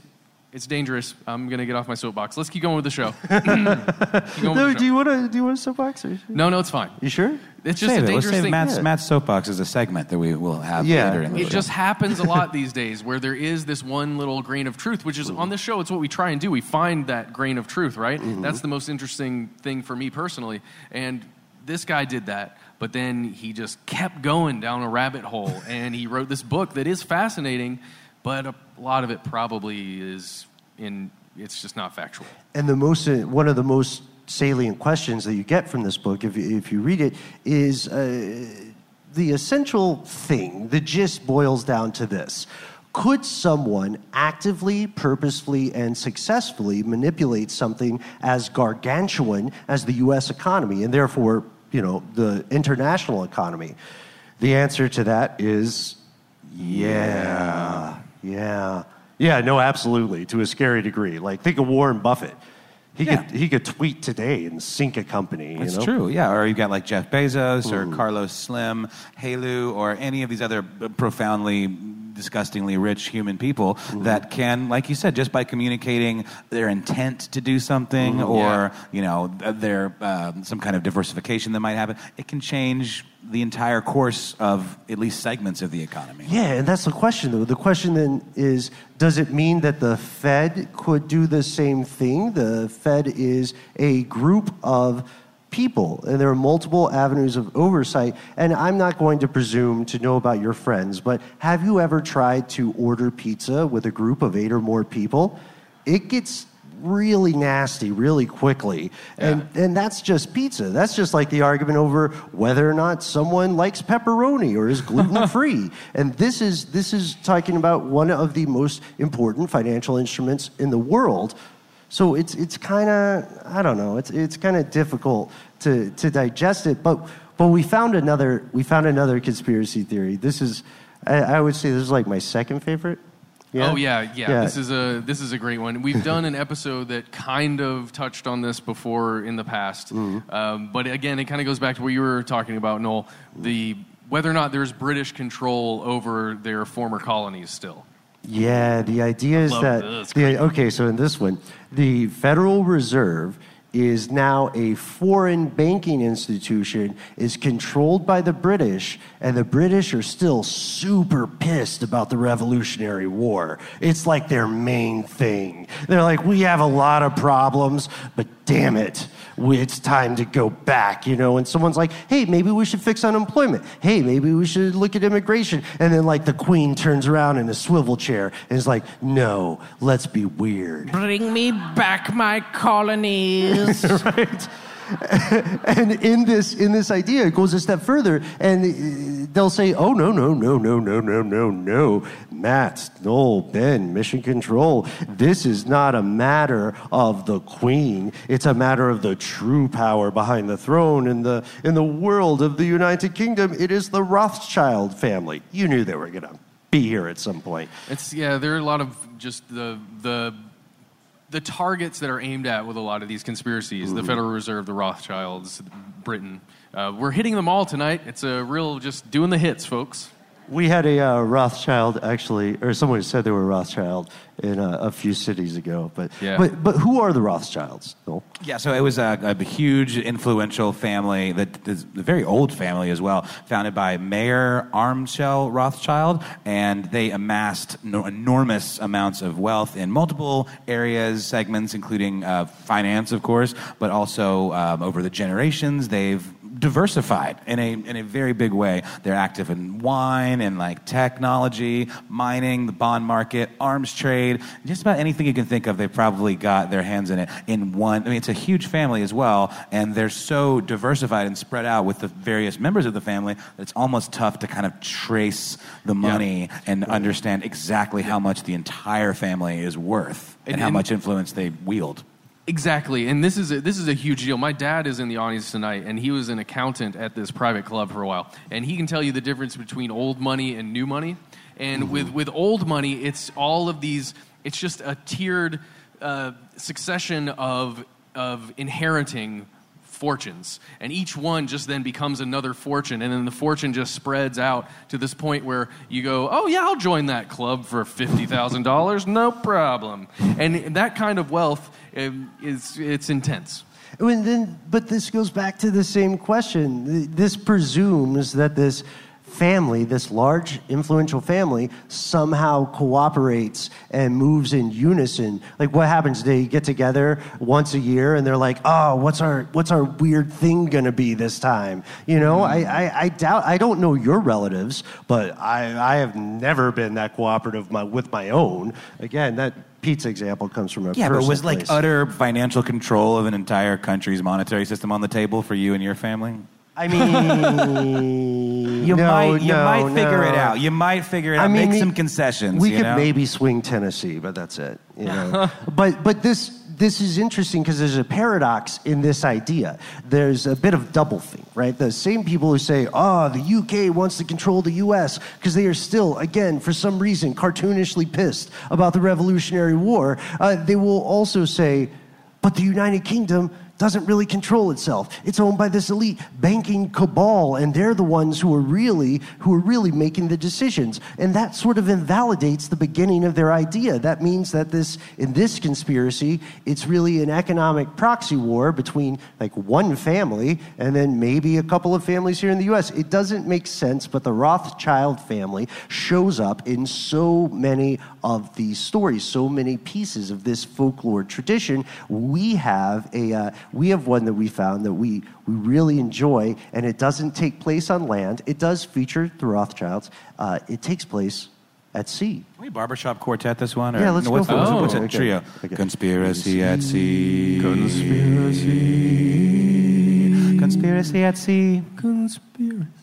Matt, you have a beautiful singing voice. I was not prepared. I did not prepare them for that. Yeah. I just totally pulled that out, and you guys really did a good job. Thank you for humoring me on that. Conspiracy at sea. Whoa. Drop the beat. That's conspiracy with an S-E-A at the end, by the way. Yeah, and we're not talking about the conspiracy cruise, which is apparently a thing. It's a real thing. Yeah. We've never been invited to participate on that. But we're talking about something else entirely. So there's this even more bonkers, in my opinion, conspiracy theory that the Rothschild family, in league with their banking crony and Federal Reserve cheerleader J.P. Morgan, was directly responsible for sinking a supposedly unsinkable ship. You may have seen a film about with the heart of the ocean and the hands on the steamy window and the nude drawings. And you love that film. Well, I've really, in this tour, come to realize that I saw that movie like 10 times when it came out in theaters when I was like, 11 or something. And I was like, why did the 11-year-old me like that movie so much? And we've traced it back to the nude drawings. Yeah, it was the painting scene. Someone called you out. Yeah, somebody in the audience called me out. And it's like, you know what? That's pretty much accurate. Although it is a beautiful love story.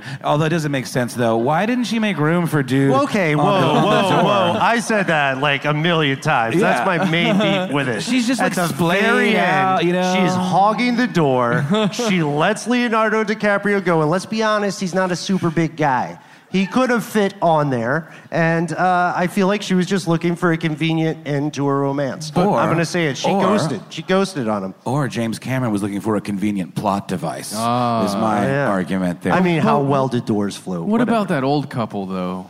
You remember? No, it's been a while. Okay, so hey, Noel, what ship are we talking about? The Titanic, the RMS Titanic. That's the full proper name. So, if proved to be true, this thing, we're about to enter the realm of wild speculation. That's what this segment of the show is called. It's called The Realm of Wild Speculation, a.k.a. Conspiracy at Sea. So if proved to be true, this would surely go down in history as like one of the most batshit, heavy-handed, or possibly genius assassinations in the history of the world. So let's jump right in. Let's do it. Yeah. Let's wade into these icy waters. Let's dive in. Yeah, exactly. So J.P. Morgan & Co. Financed the International Mercantile Marine Company, which was an Atlantic shipping company that kind of strong-armed its way into dominance in this industry by, doing what these kind of companies do, absorbing some smaller, weaker shipping companies from America and Britain. One of the IMCC's subsidiaries was a company called the White Star Line, which owned the RMS Titanic. So Morgan himself was actually booked to be on this doomed maiden voyage, but he canceled at the last minute, citing like tummy troubles or something. I don't know. Sore monocle. He wasn't feeling well. He was unwell. Yes, it's really sad. But fortunately or unfortunately for them, there were plenty of captains of industry and your fat cats, Ben, on this ship because Matt, you did a good job of describing this in the kind of context of this particular idea. You could look at this thing as like a giant honey trap for the affluent. Let's just get them all here, get them all in one place, and then we'll take them out. Yeah, if we're going to go along with this conspiracy theory, which is kind of ridiculous on the face of it, but if we go along with it, we're already there in the speculation part, but if we go along with it, this kind of could be a perfect trap because you're going to have a lot of the people that you may want to target that don't hold the same beliefs about financial systems. You might get them on this ship. You actually have a pretty good chance of doing that just because it was such a spectacle at the time. And the people that you're targeting are some of the most opulent, and they want to do things like be on a Titanic. Okay. Let's just put that out there. Yeah. It could be a good trap. But okay. So I'm sensing some sinister stuff here, Noel. Who were they targeting? Were they targeting specific people? Well, I mean, there are the three main ones that are mentioned in the stuff that I've read about this story. But like you said, Matt, I mean, it was an absolute playground of the rich and powerful. So I think if there is any truth to this at all, it would be include people outside of this set. But we have Benjamin Guggenheim, who made a fortune in mining and smelting operations. Isidor Straus, who is the co-owner of Macy's and also a powerful politician and a businessman. And then John Jacob Astor, the fourth of the Astor family, which is one of the most powerful and wealthy families of the 19th and 20th centuries. He was a builder, a real estate tycoon, an investor, you name it. So these are the three that are cited. One thing that they have in common in everything we read about this is that they were against the Federal Reserve. They did not want this to happen, and they had enough clout and street cred to possibly throw their weight around and maybe stand in the way of this happening. Yeah, and then all Morgan had to do is just strategically place that iceberg, and it was right ahead. He placed it right, done. Right ahead. We're good now. Yeah. So what? How does this all shake out? Well, it's speculated wildly, mind you, that one of the things that these guys had in common, like we said, was opposition to the Federal Reserve. I've also seen it as opposition to the income tax, but those things are kind of conflated in this story. But the ship sank in April of 1912, and the Fed was formed the very next year. So here's the thing, though. This proved to be financially disastrous for Morgan's company, the IMCC. The company filed for bankruptcy protection in 1915. So why would J.P. Morgan ruin his own company by sinking this unsinkable ship? And how would he even do it? Because the arguments that I've seen were like he had to have influenced the captain of the ship to mess up. And, there's also stories about how there weren't enough lifeboats, that this thing was doomed to begin with. There were issues with the technology where the compartments magnetically sealed, trapping people in all of this. I mean, it was there's all kinds of things just about the Titanic sinking in general that are a little off. But why would he actively do this and cause the ruin of his own company and something that he would cause him to lose a lot of money? Does this mean that he absolutely had nothing to do with it? Or was it maybe the perfect alibi? I think more likely the first one, but it's fun to think about. And like you were saying, Matt, with these seeds of truth and these grains, this is one of those. Yeah, where absolutely. I think there's some, it points to this idea of incredibly rich and powerful people going to any length that they need to get their way. And this would, again, if proven to be true, would be a pretty elaborate Rube Goldberg-esque example of that.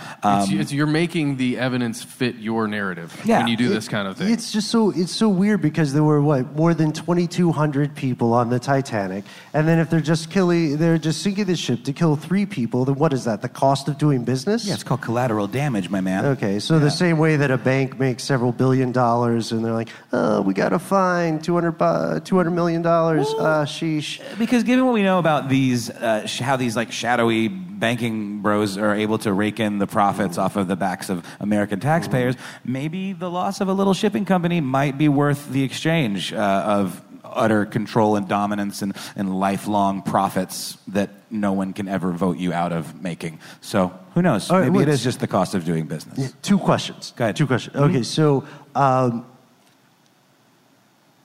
doesn't it sound a little overcomplicated? Couldn't they just poison someone or have a horse accident or something? Well, it's like I said. I mean, these are the 3 that are named, but I mean that maybe they just wanted to bump off all of these fat cats. It's not about the money. It's about sending a message. That's probably true. I don't know. No, this is definitely most likely completely bunk, but it's a lot of fun to talk about. Yeah, it's fun to think about. Yeah, I agree. And when you were doing this research, you found some unanswered questions about these 3 guys' stances too, right? Yeah, I mean there was nothing really out there that was them just totally soapboxing about how they hated the Fed. There were just some things about their business practices and their politics that were slightly anti-Fed leaning. But it was a little unclear as to why these 3 guys in particular would have been the most problematic. But they did actually die on the boat. They did in fact die on the boat. It's true. It's true. Let's move on to the next one, boys. Let's do it. Is it you? I'm going to talk to you about this. Remember we mentioned that 5-sided building called the Pentagon? Well, guess what? Here's a conspiracy theory that perhaps the Federal Reserve exists in some way as an extension of the United States military. Ooh, okay, all right. Now, this is a little wackadoodle, but let's get into it. There's some compelling evidence that in several cases, this country has fought wars specifically to preserve the ascendancy of the U.S. dollar. A lot of times we refer to it as the petrodollar because it's tied to oil in a lot of ways. We've gone over that before in an episode. Check it out if you want to learn more about that. But in this case, we're talking about evidence that's been provided by a gentleman, an author named John Perkins. Yeah, right. You're talking about Confessions of an Economic Hitman. I would describe it as a book.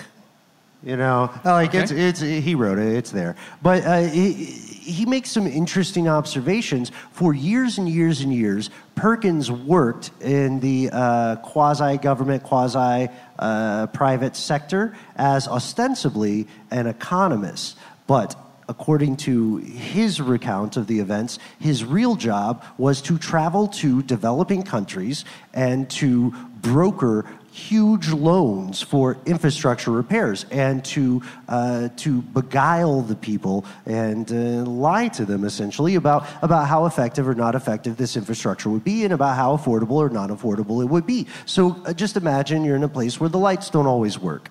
You sometimes get the bad water, right, with the hobo code thing earlier, and then someone says, hey, not only can we give you clean water all the time, not only can we give you power all the time, but it will be a steal. It will be so great for your country. You will make so much money. And there's just like one small detail. We only accept payments in U.S. dollars. Yeah. And just by the way. Yeah. Right? Like you might have your own currency. That's very endearing, good hustle. But we are a dollar business. And through the power of this economic influence, the argument goes, or his story goes, they brought other countries to heel and forced them into deals with multinational U.S.-based conglomerates. You know what I mean? Yeah, and the whole point is that they're loaning you an ungodly amount of money that you will never pay back. It sounds familiar, right? A lot of money that you'll never pay back. Maybe 30 years, maybe if you're lucky. Mortgage...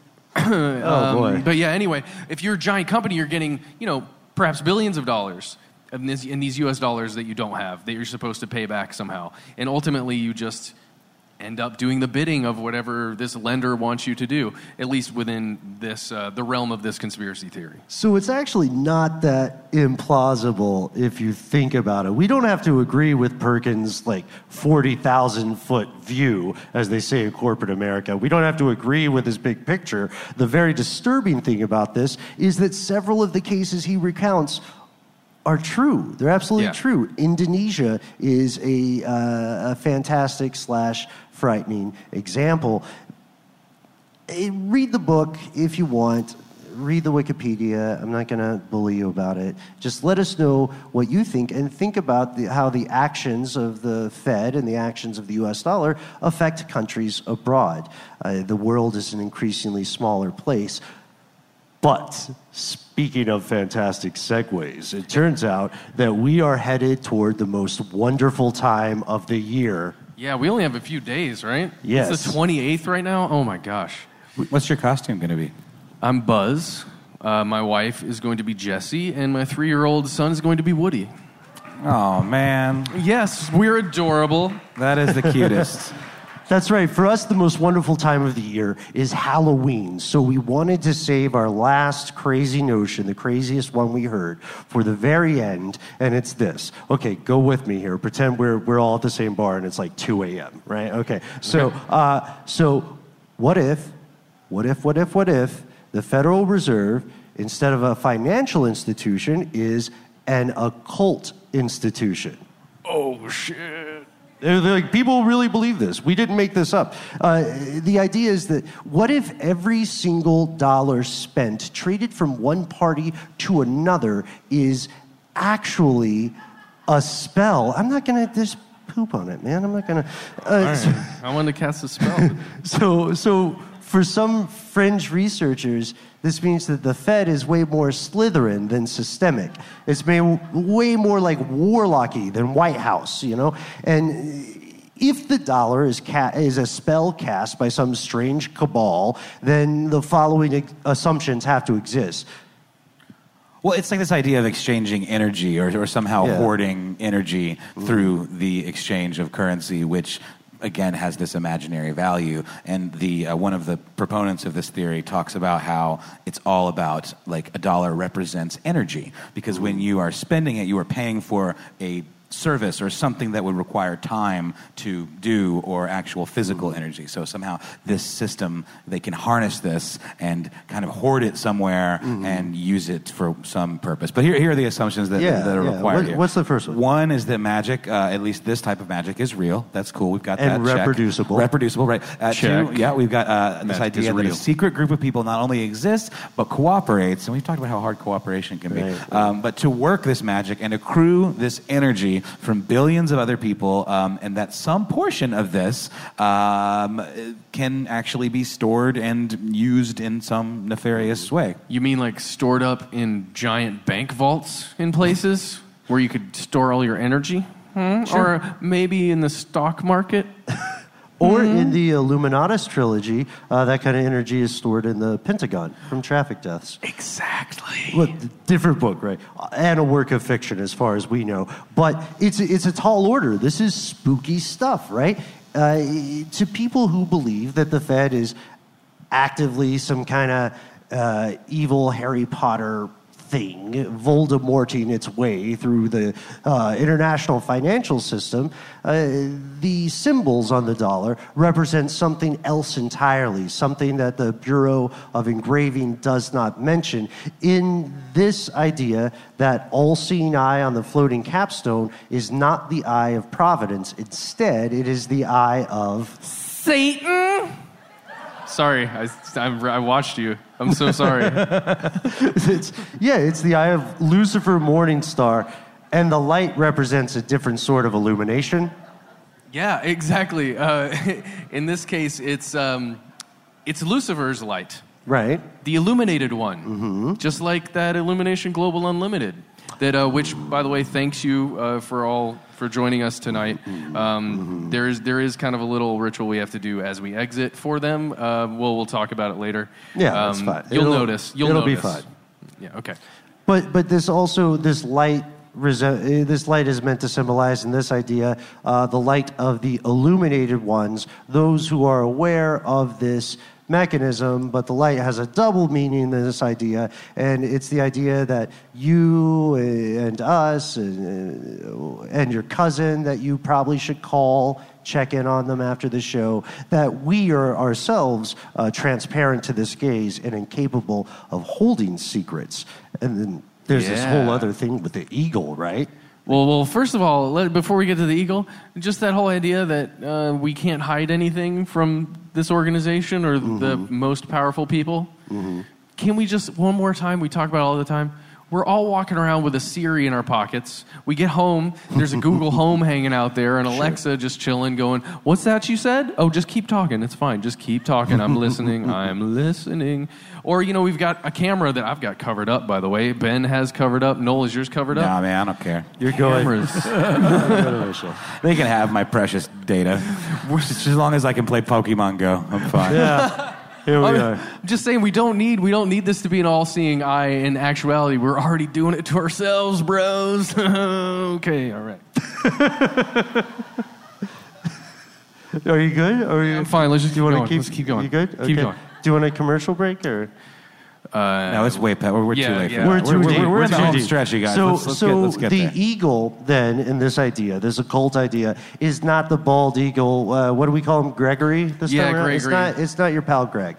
Instead, it's taken from ancient pagan symbolism, and people who believe this will say, well, Noel, Matt, that eagle was also used to signify the Roman Empire, and again, it was used as an icon for a certain German regime during World War II. Is this Benjamin Franklin talking? This is historically accurate. Benjamin Franklin, somehow aware of the 1940s. I told you guys the hits. The Nazis made an appearance. There you go. Of course, all the hits. And the Nazis were weird. Yeah. They just show up in everything. Dude, the Fool Society was a real thing, and there was some occult stuff going on there. Look it up. Silly and ridiculous thing. But this also leads to differing, more esoteric mentions of numbers, because a lot of these people believe in numerology as well. So it doesn't matter what you care about, just aesthetically, there's a shit ton of groupings of 13 on the dollar. Like, they went all in. What are some examples? Yeah, we've got the 13 stars, 13 stripes in the flag, 13 arrows that Greg is clutching in his little eagle talons. We've got 13 leaves and berries in the olive branch, 13 letters in the phrase. Give it to me, Ben. I always mispronounce this. Anoequeptus. Thank you, Ben. And then we have also 13 layers in that creepy pyramid. Yeah. What else did we have 13 of when we founded this country?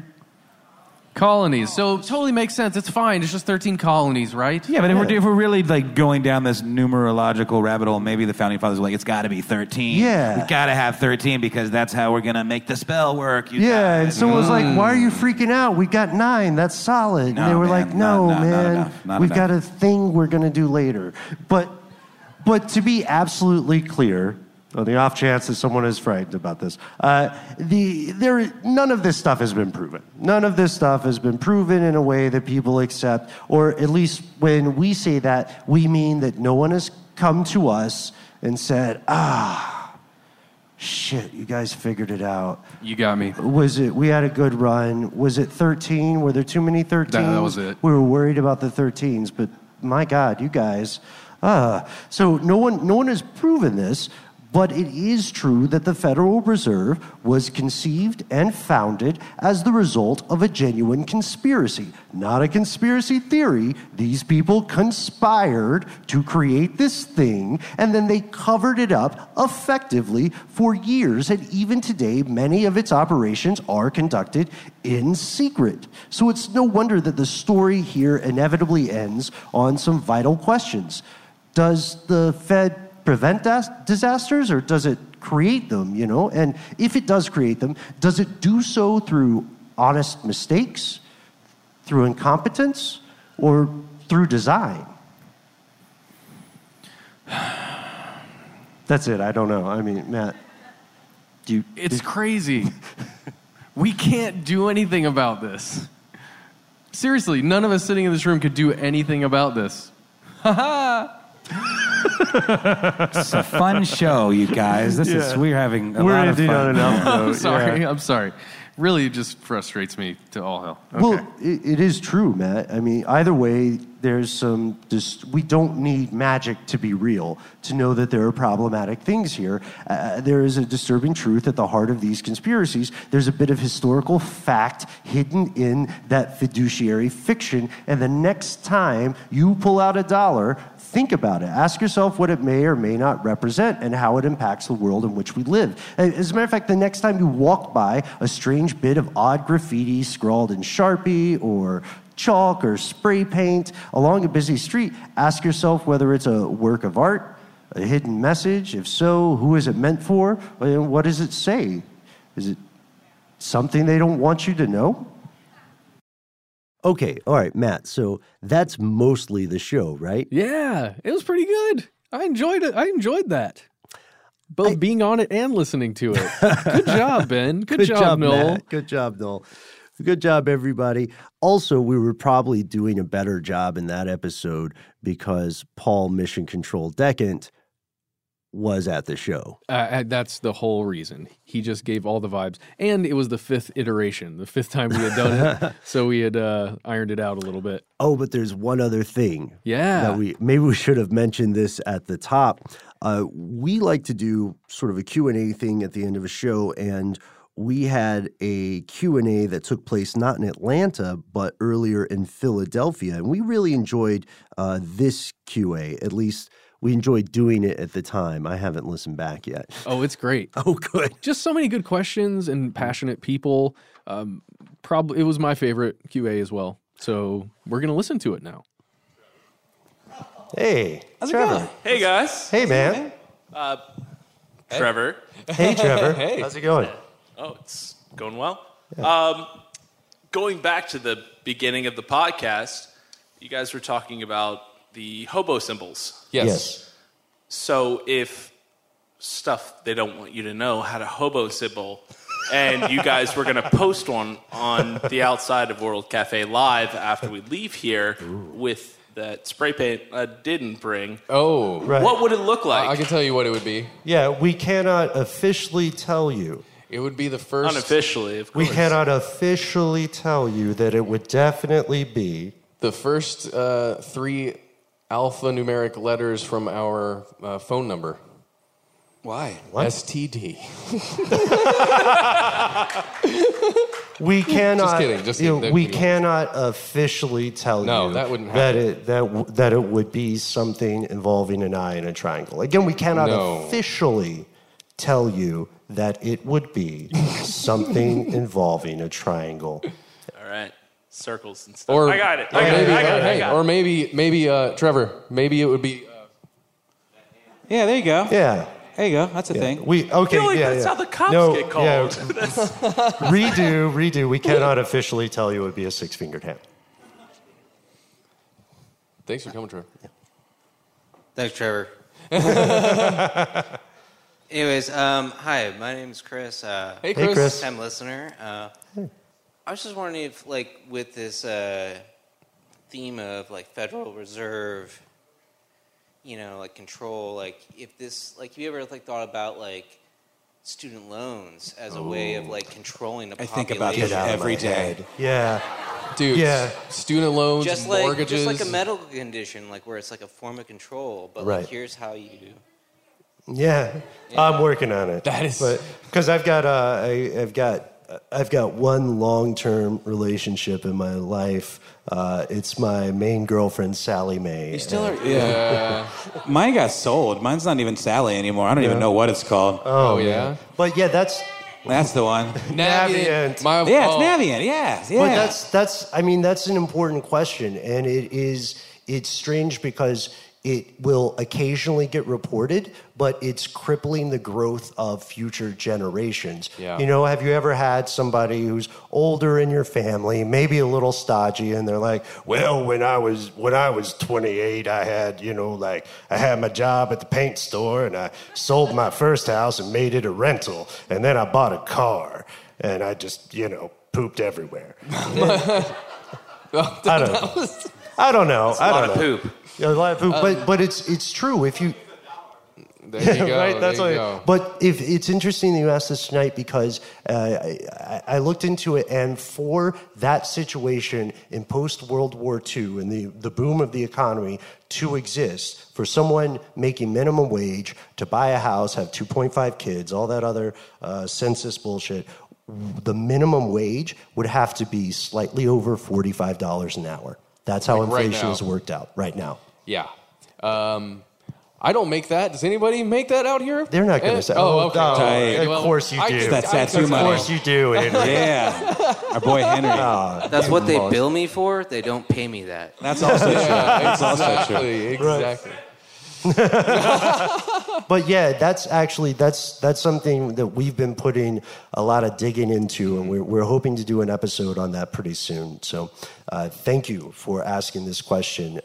As far as the implications of it, I would say yes. It is not a conspiracy theory.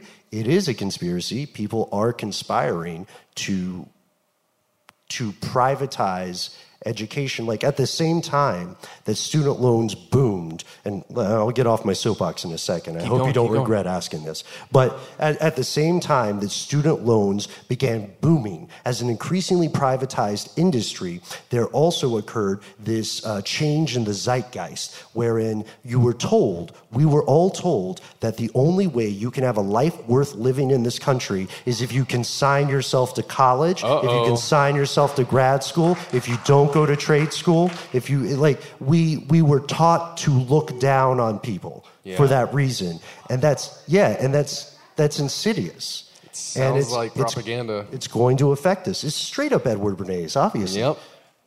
Thank you. Dude, Sorry. Nice. Dude. Hi, I'm Lindsay. I'm here with Chris. Lindsay? Hey. I've been listening for a couple of years.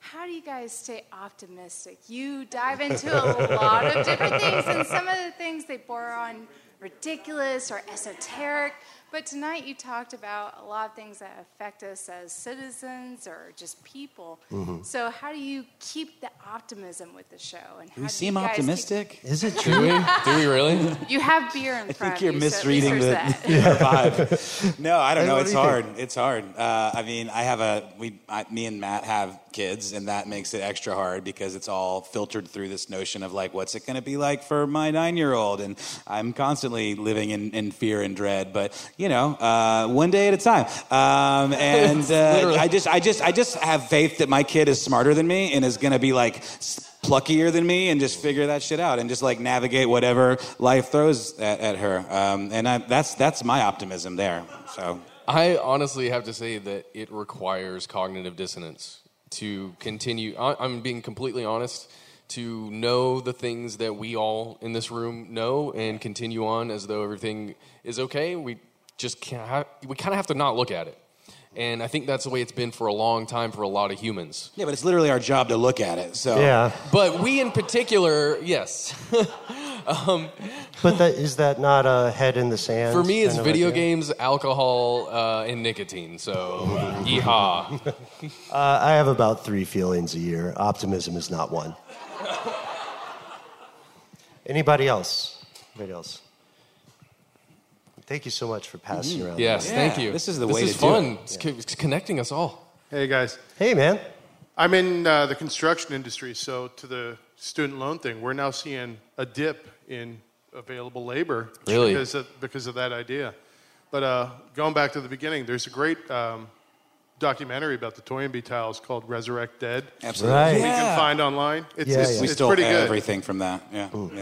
How it's a great film. It's a really good film. Big fan of Ridiculous History. Oh! Wait, show everybody. You got the show t-shirt. everybody. Whoa. Show them. Somebody bought one. Thanks, guys. Oh, man. Thanks so much, man. Wow. They didn't give us free T-shirts. Can you believe that? We had to buy our own. Because they print them on demand. Yes, sir. Hello. Hey. There's a little there's switch. a button. It's a switch on the bottom. Hello. There it is. You got it. You nailed You it. got it. Hello. My name's Kelsey. Hey, Kelsey. I have a question in regards to our conversation earlier about the Federal Reserve. Mm-hmm. So the errors that it makes, do you think there's any possibility that good algorithms could offer a level of accountability for what they do? You want to bring AI into this? It's slippery slope, my friend. It's already there. That's a wonderful question because It really is a good question.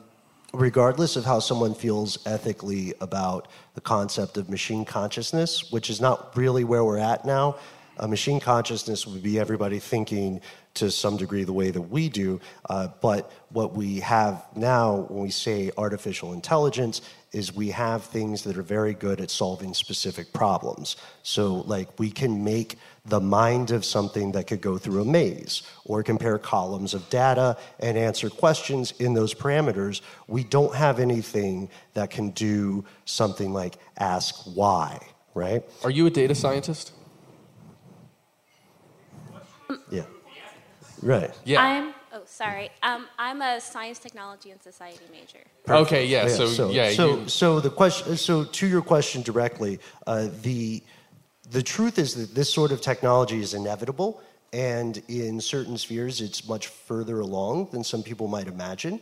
In the stock market and the trading industry, a lot of very quick calculations are made, but they're not made for a greater good. They're made for a profit margin for a specific group or, in some cases, an individual. Well, and there has to be a philosophy behind how you use the algorithms, too, and that's sort of what the Fed does in some ways. It's like, what is the economic philosophy that we're chasing? And so how do we put these algorithms to work to that end? But it's kind of like the trolley problem with autonomous vehicles, right? So there's a study that came out recently about autonomous self-driving vehicles. The big question is, if they have to hit someone, how do they decide who to hit, right? Do they hit like an average person walking on the street? Yeah. Or do they hit the like elderly? Right. Or do they hit a child? Well, it's funny you mention that because I think whomever said that realized that there was a massive poll done recently, and our species agreed overwhelmingly hit the elderly.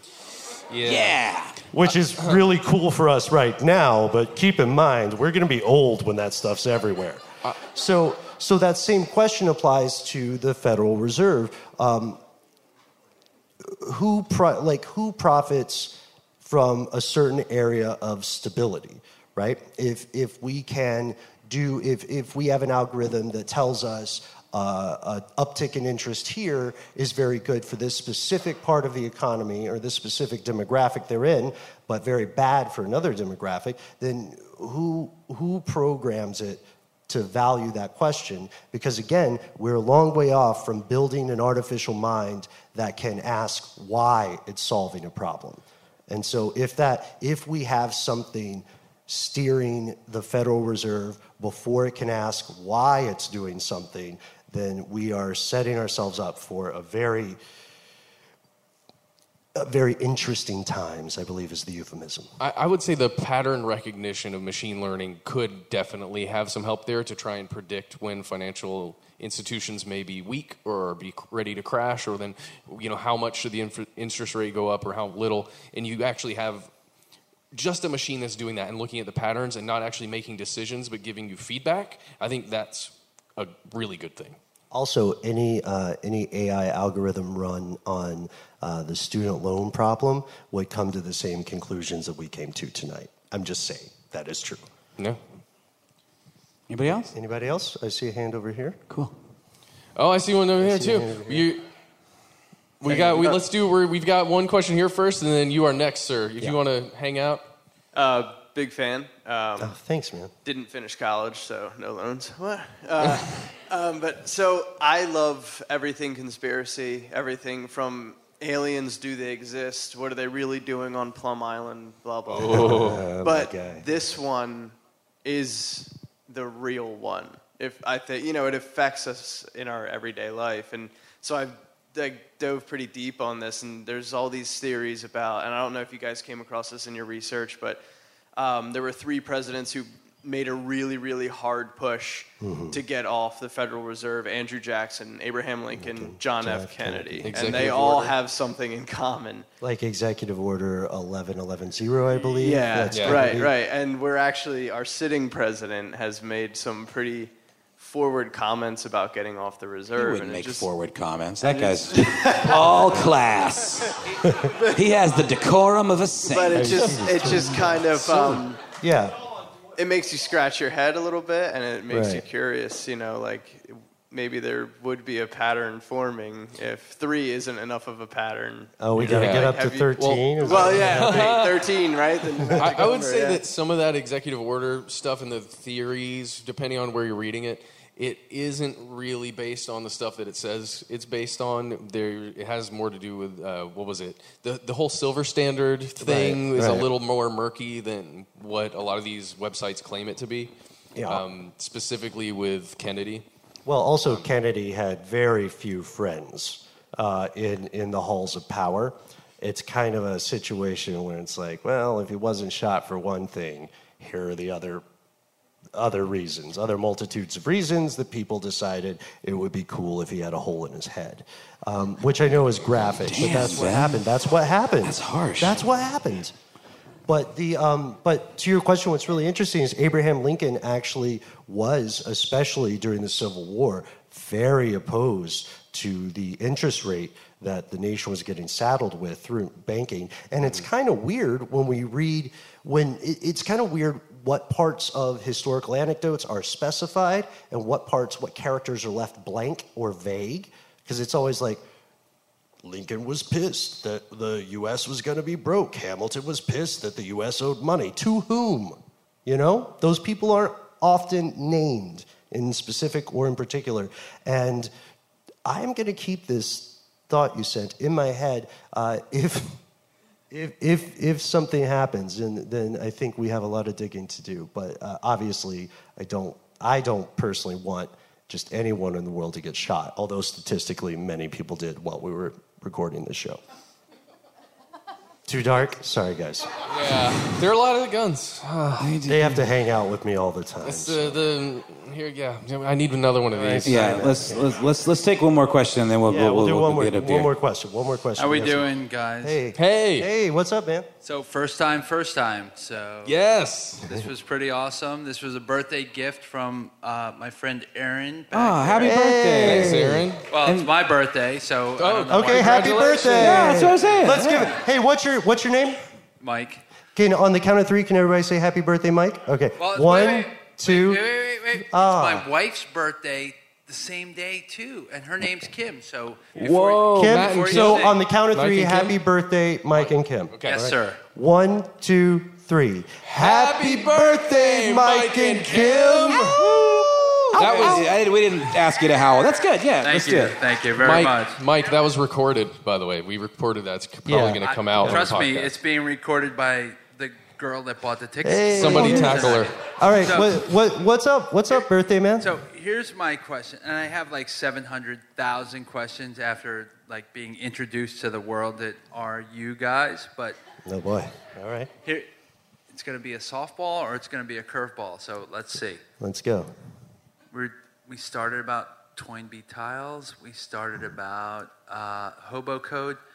How difficult is it to articulate the difference between hobo code and hodacobe?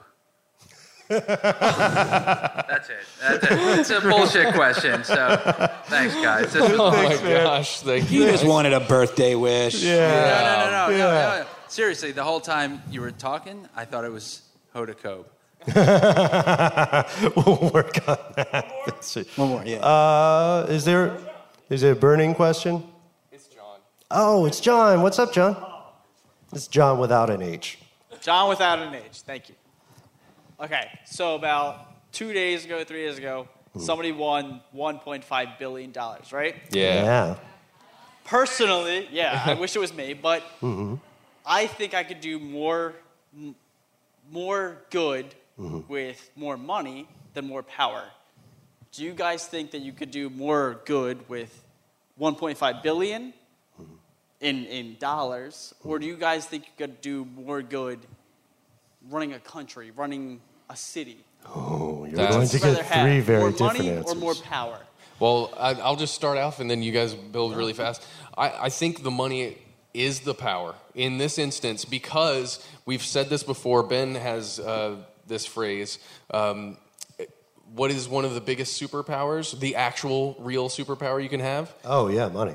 Money. Like, it's one of the real superpowers that exist. Because yeah, go ahead. Can I? Yeah, it's all this you. is such a nice step. All right, so I have this is one of my 3 feelings, John. It's that Batman is often billed. I'm gonna get to. I'll make it quick. I know we have to pee and stuff, but Batman is often billed as this amazing superhero because he's the world's greatest detective, and because he doesn't have superpowers, he has ingenuity.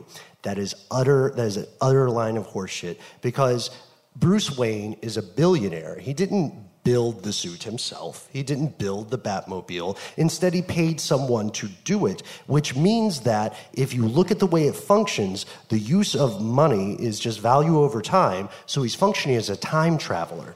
He's doing things through the use of money that would have taken decades and decades to do.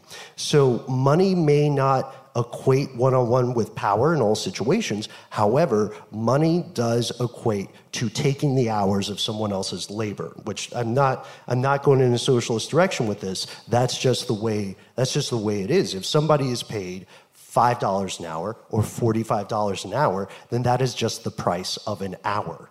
Do you know what I mean? So I agree a billionaire, with you on 95% of things you guys say. I will say, you guys do say that money corrupts. Yes. Right? True. Yes. So if true. you guys were $1.5 billion rich, would that not corrupt you? Of course, the lottery is terrible for people when they win Don't it. win the lottery ever. Like, It'd be that's the worst just- day of your life. I think it would corrupt me. To be honest. I don't know. You seem like a pretty cool dude. I try. But here's my reasoning behind this and why I wanted to reference that. Because if you're the leader of a country, there are so many constraints on you on what you can and can't do because there's so many interests that you have to look out for. And that's everything. That's economic. That's the people who live in your country. That's medical. I mean, it's literally all the things, right, that you have to deal with. If you just independently get several $1 billion, $1.5 billion, you can use that however you want. Really, you can. And then become the president? Oh, you got to jump through a few more hoops. Was this all a setup for that line? Well, I'm gonna end on one thing, John. I think your question. The more I think about it, I would go for power, because if money is an idea, then a good idea can beat money. So I would go for a movement or an idea, not to start a cult. I don't know. What about you, Noel? You want the last word? I'll start a cult. All right, let's start a cult. Hey, you guys, thank you so much. You want to be on our cult? Thank you so much.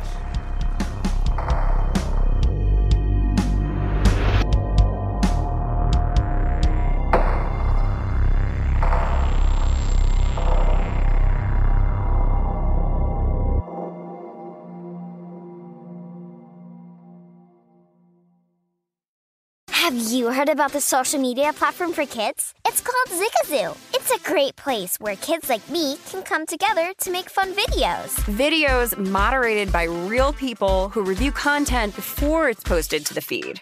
I love the dance challenges. I love that it's KidSafe COPPA certified.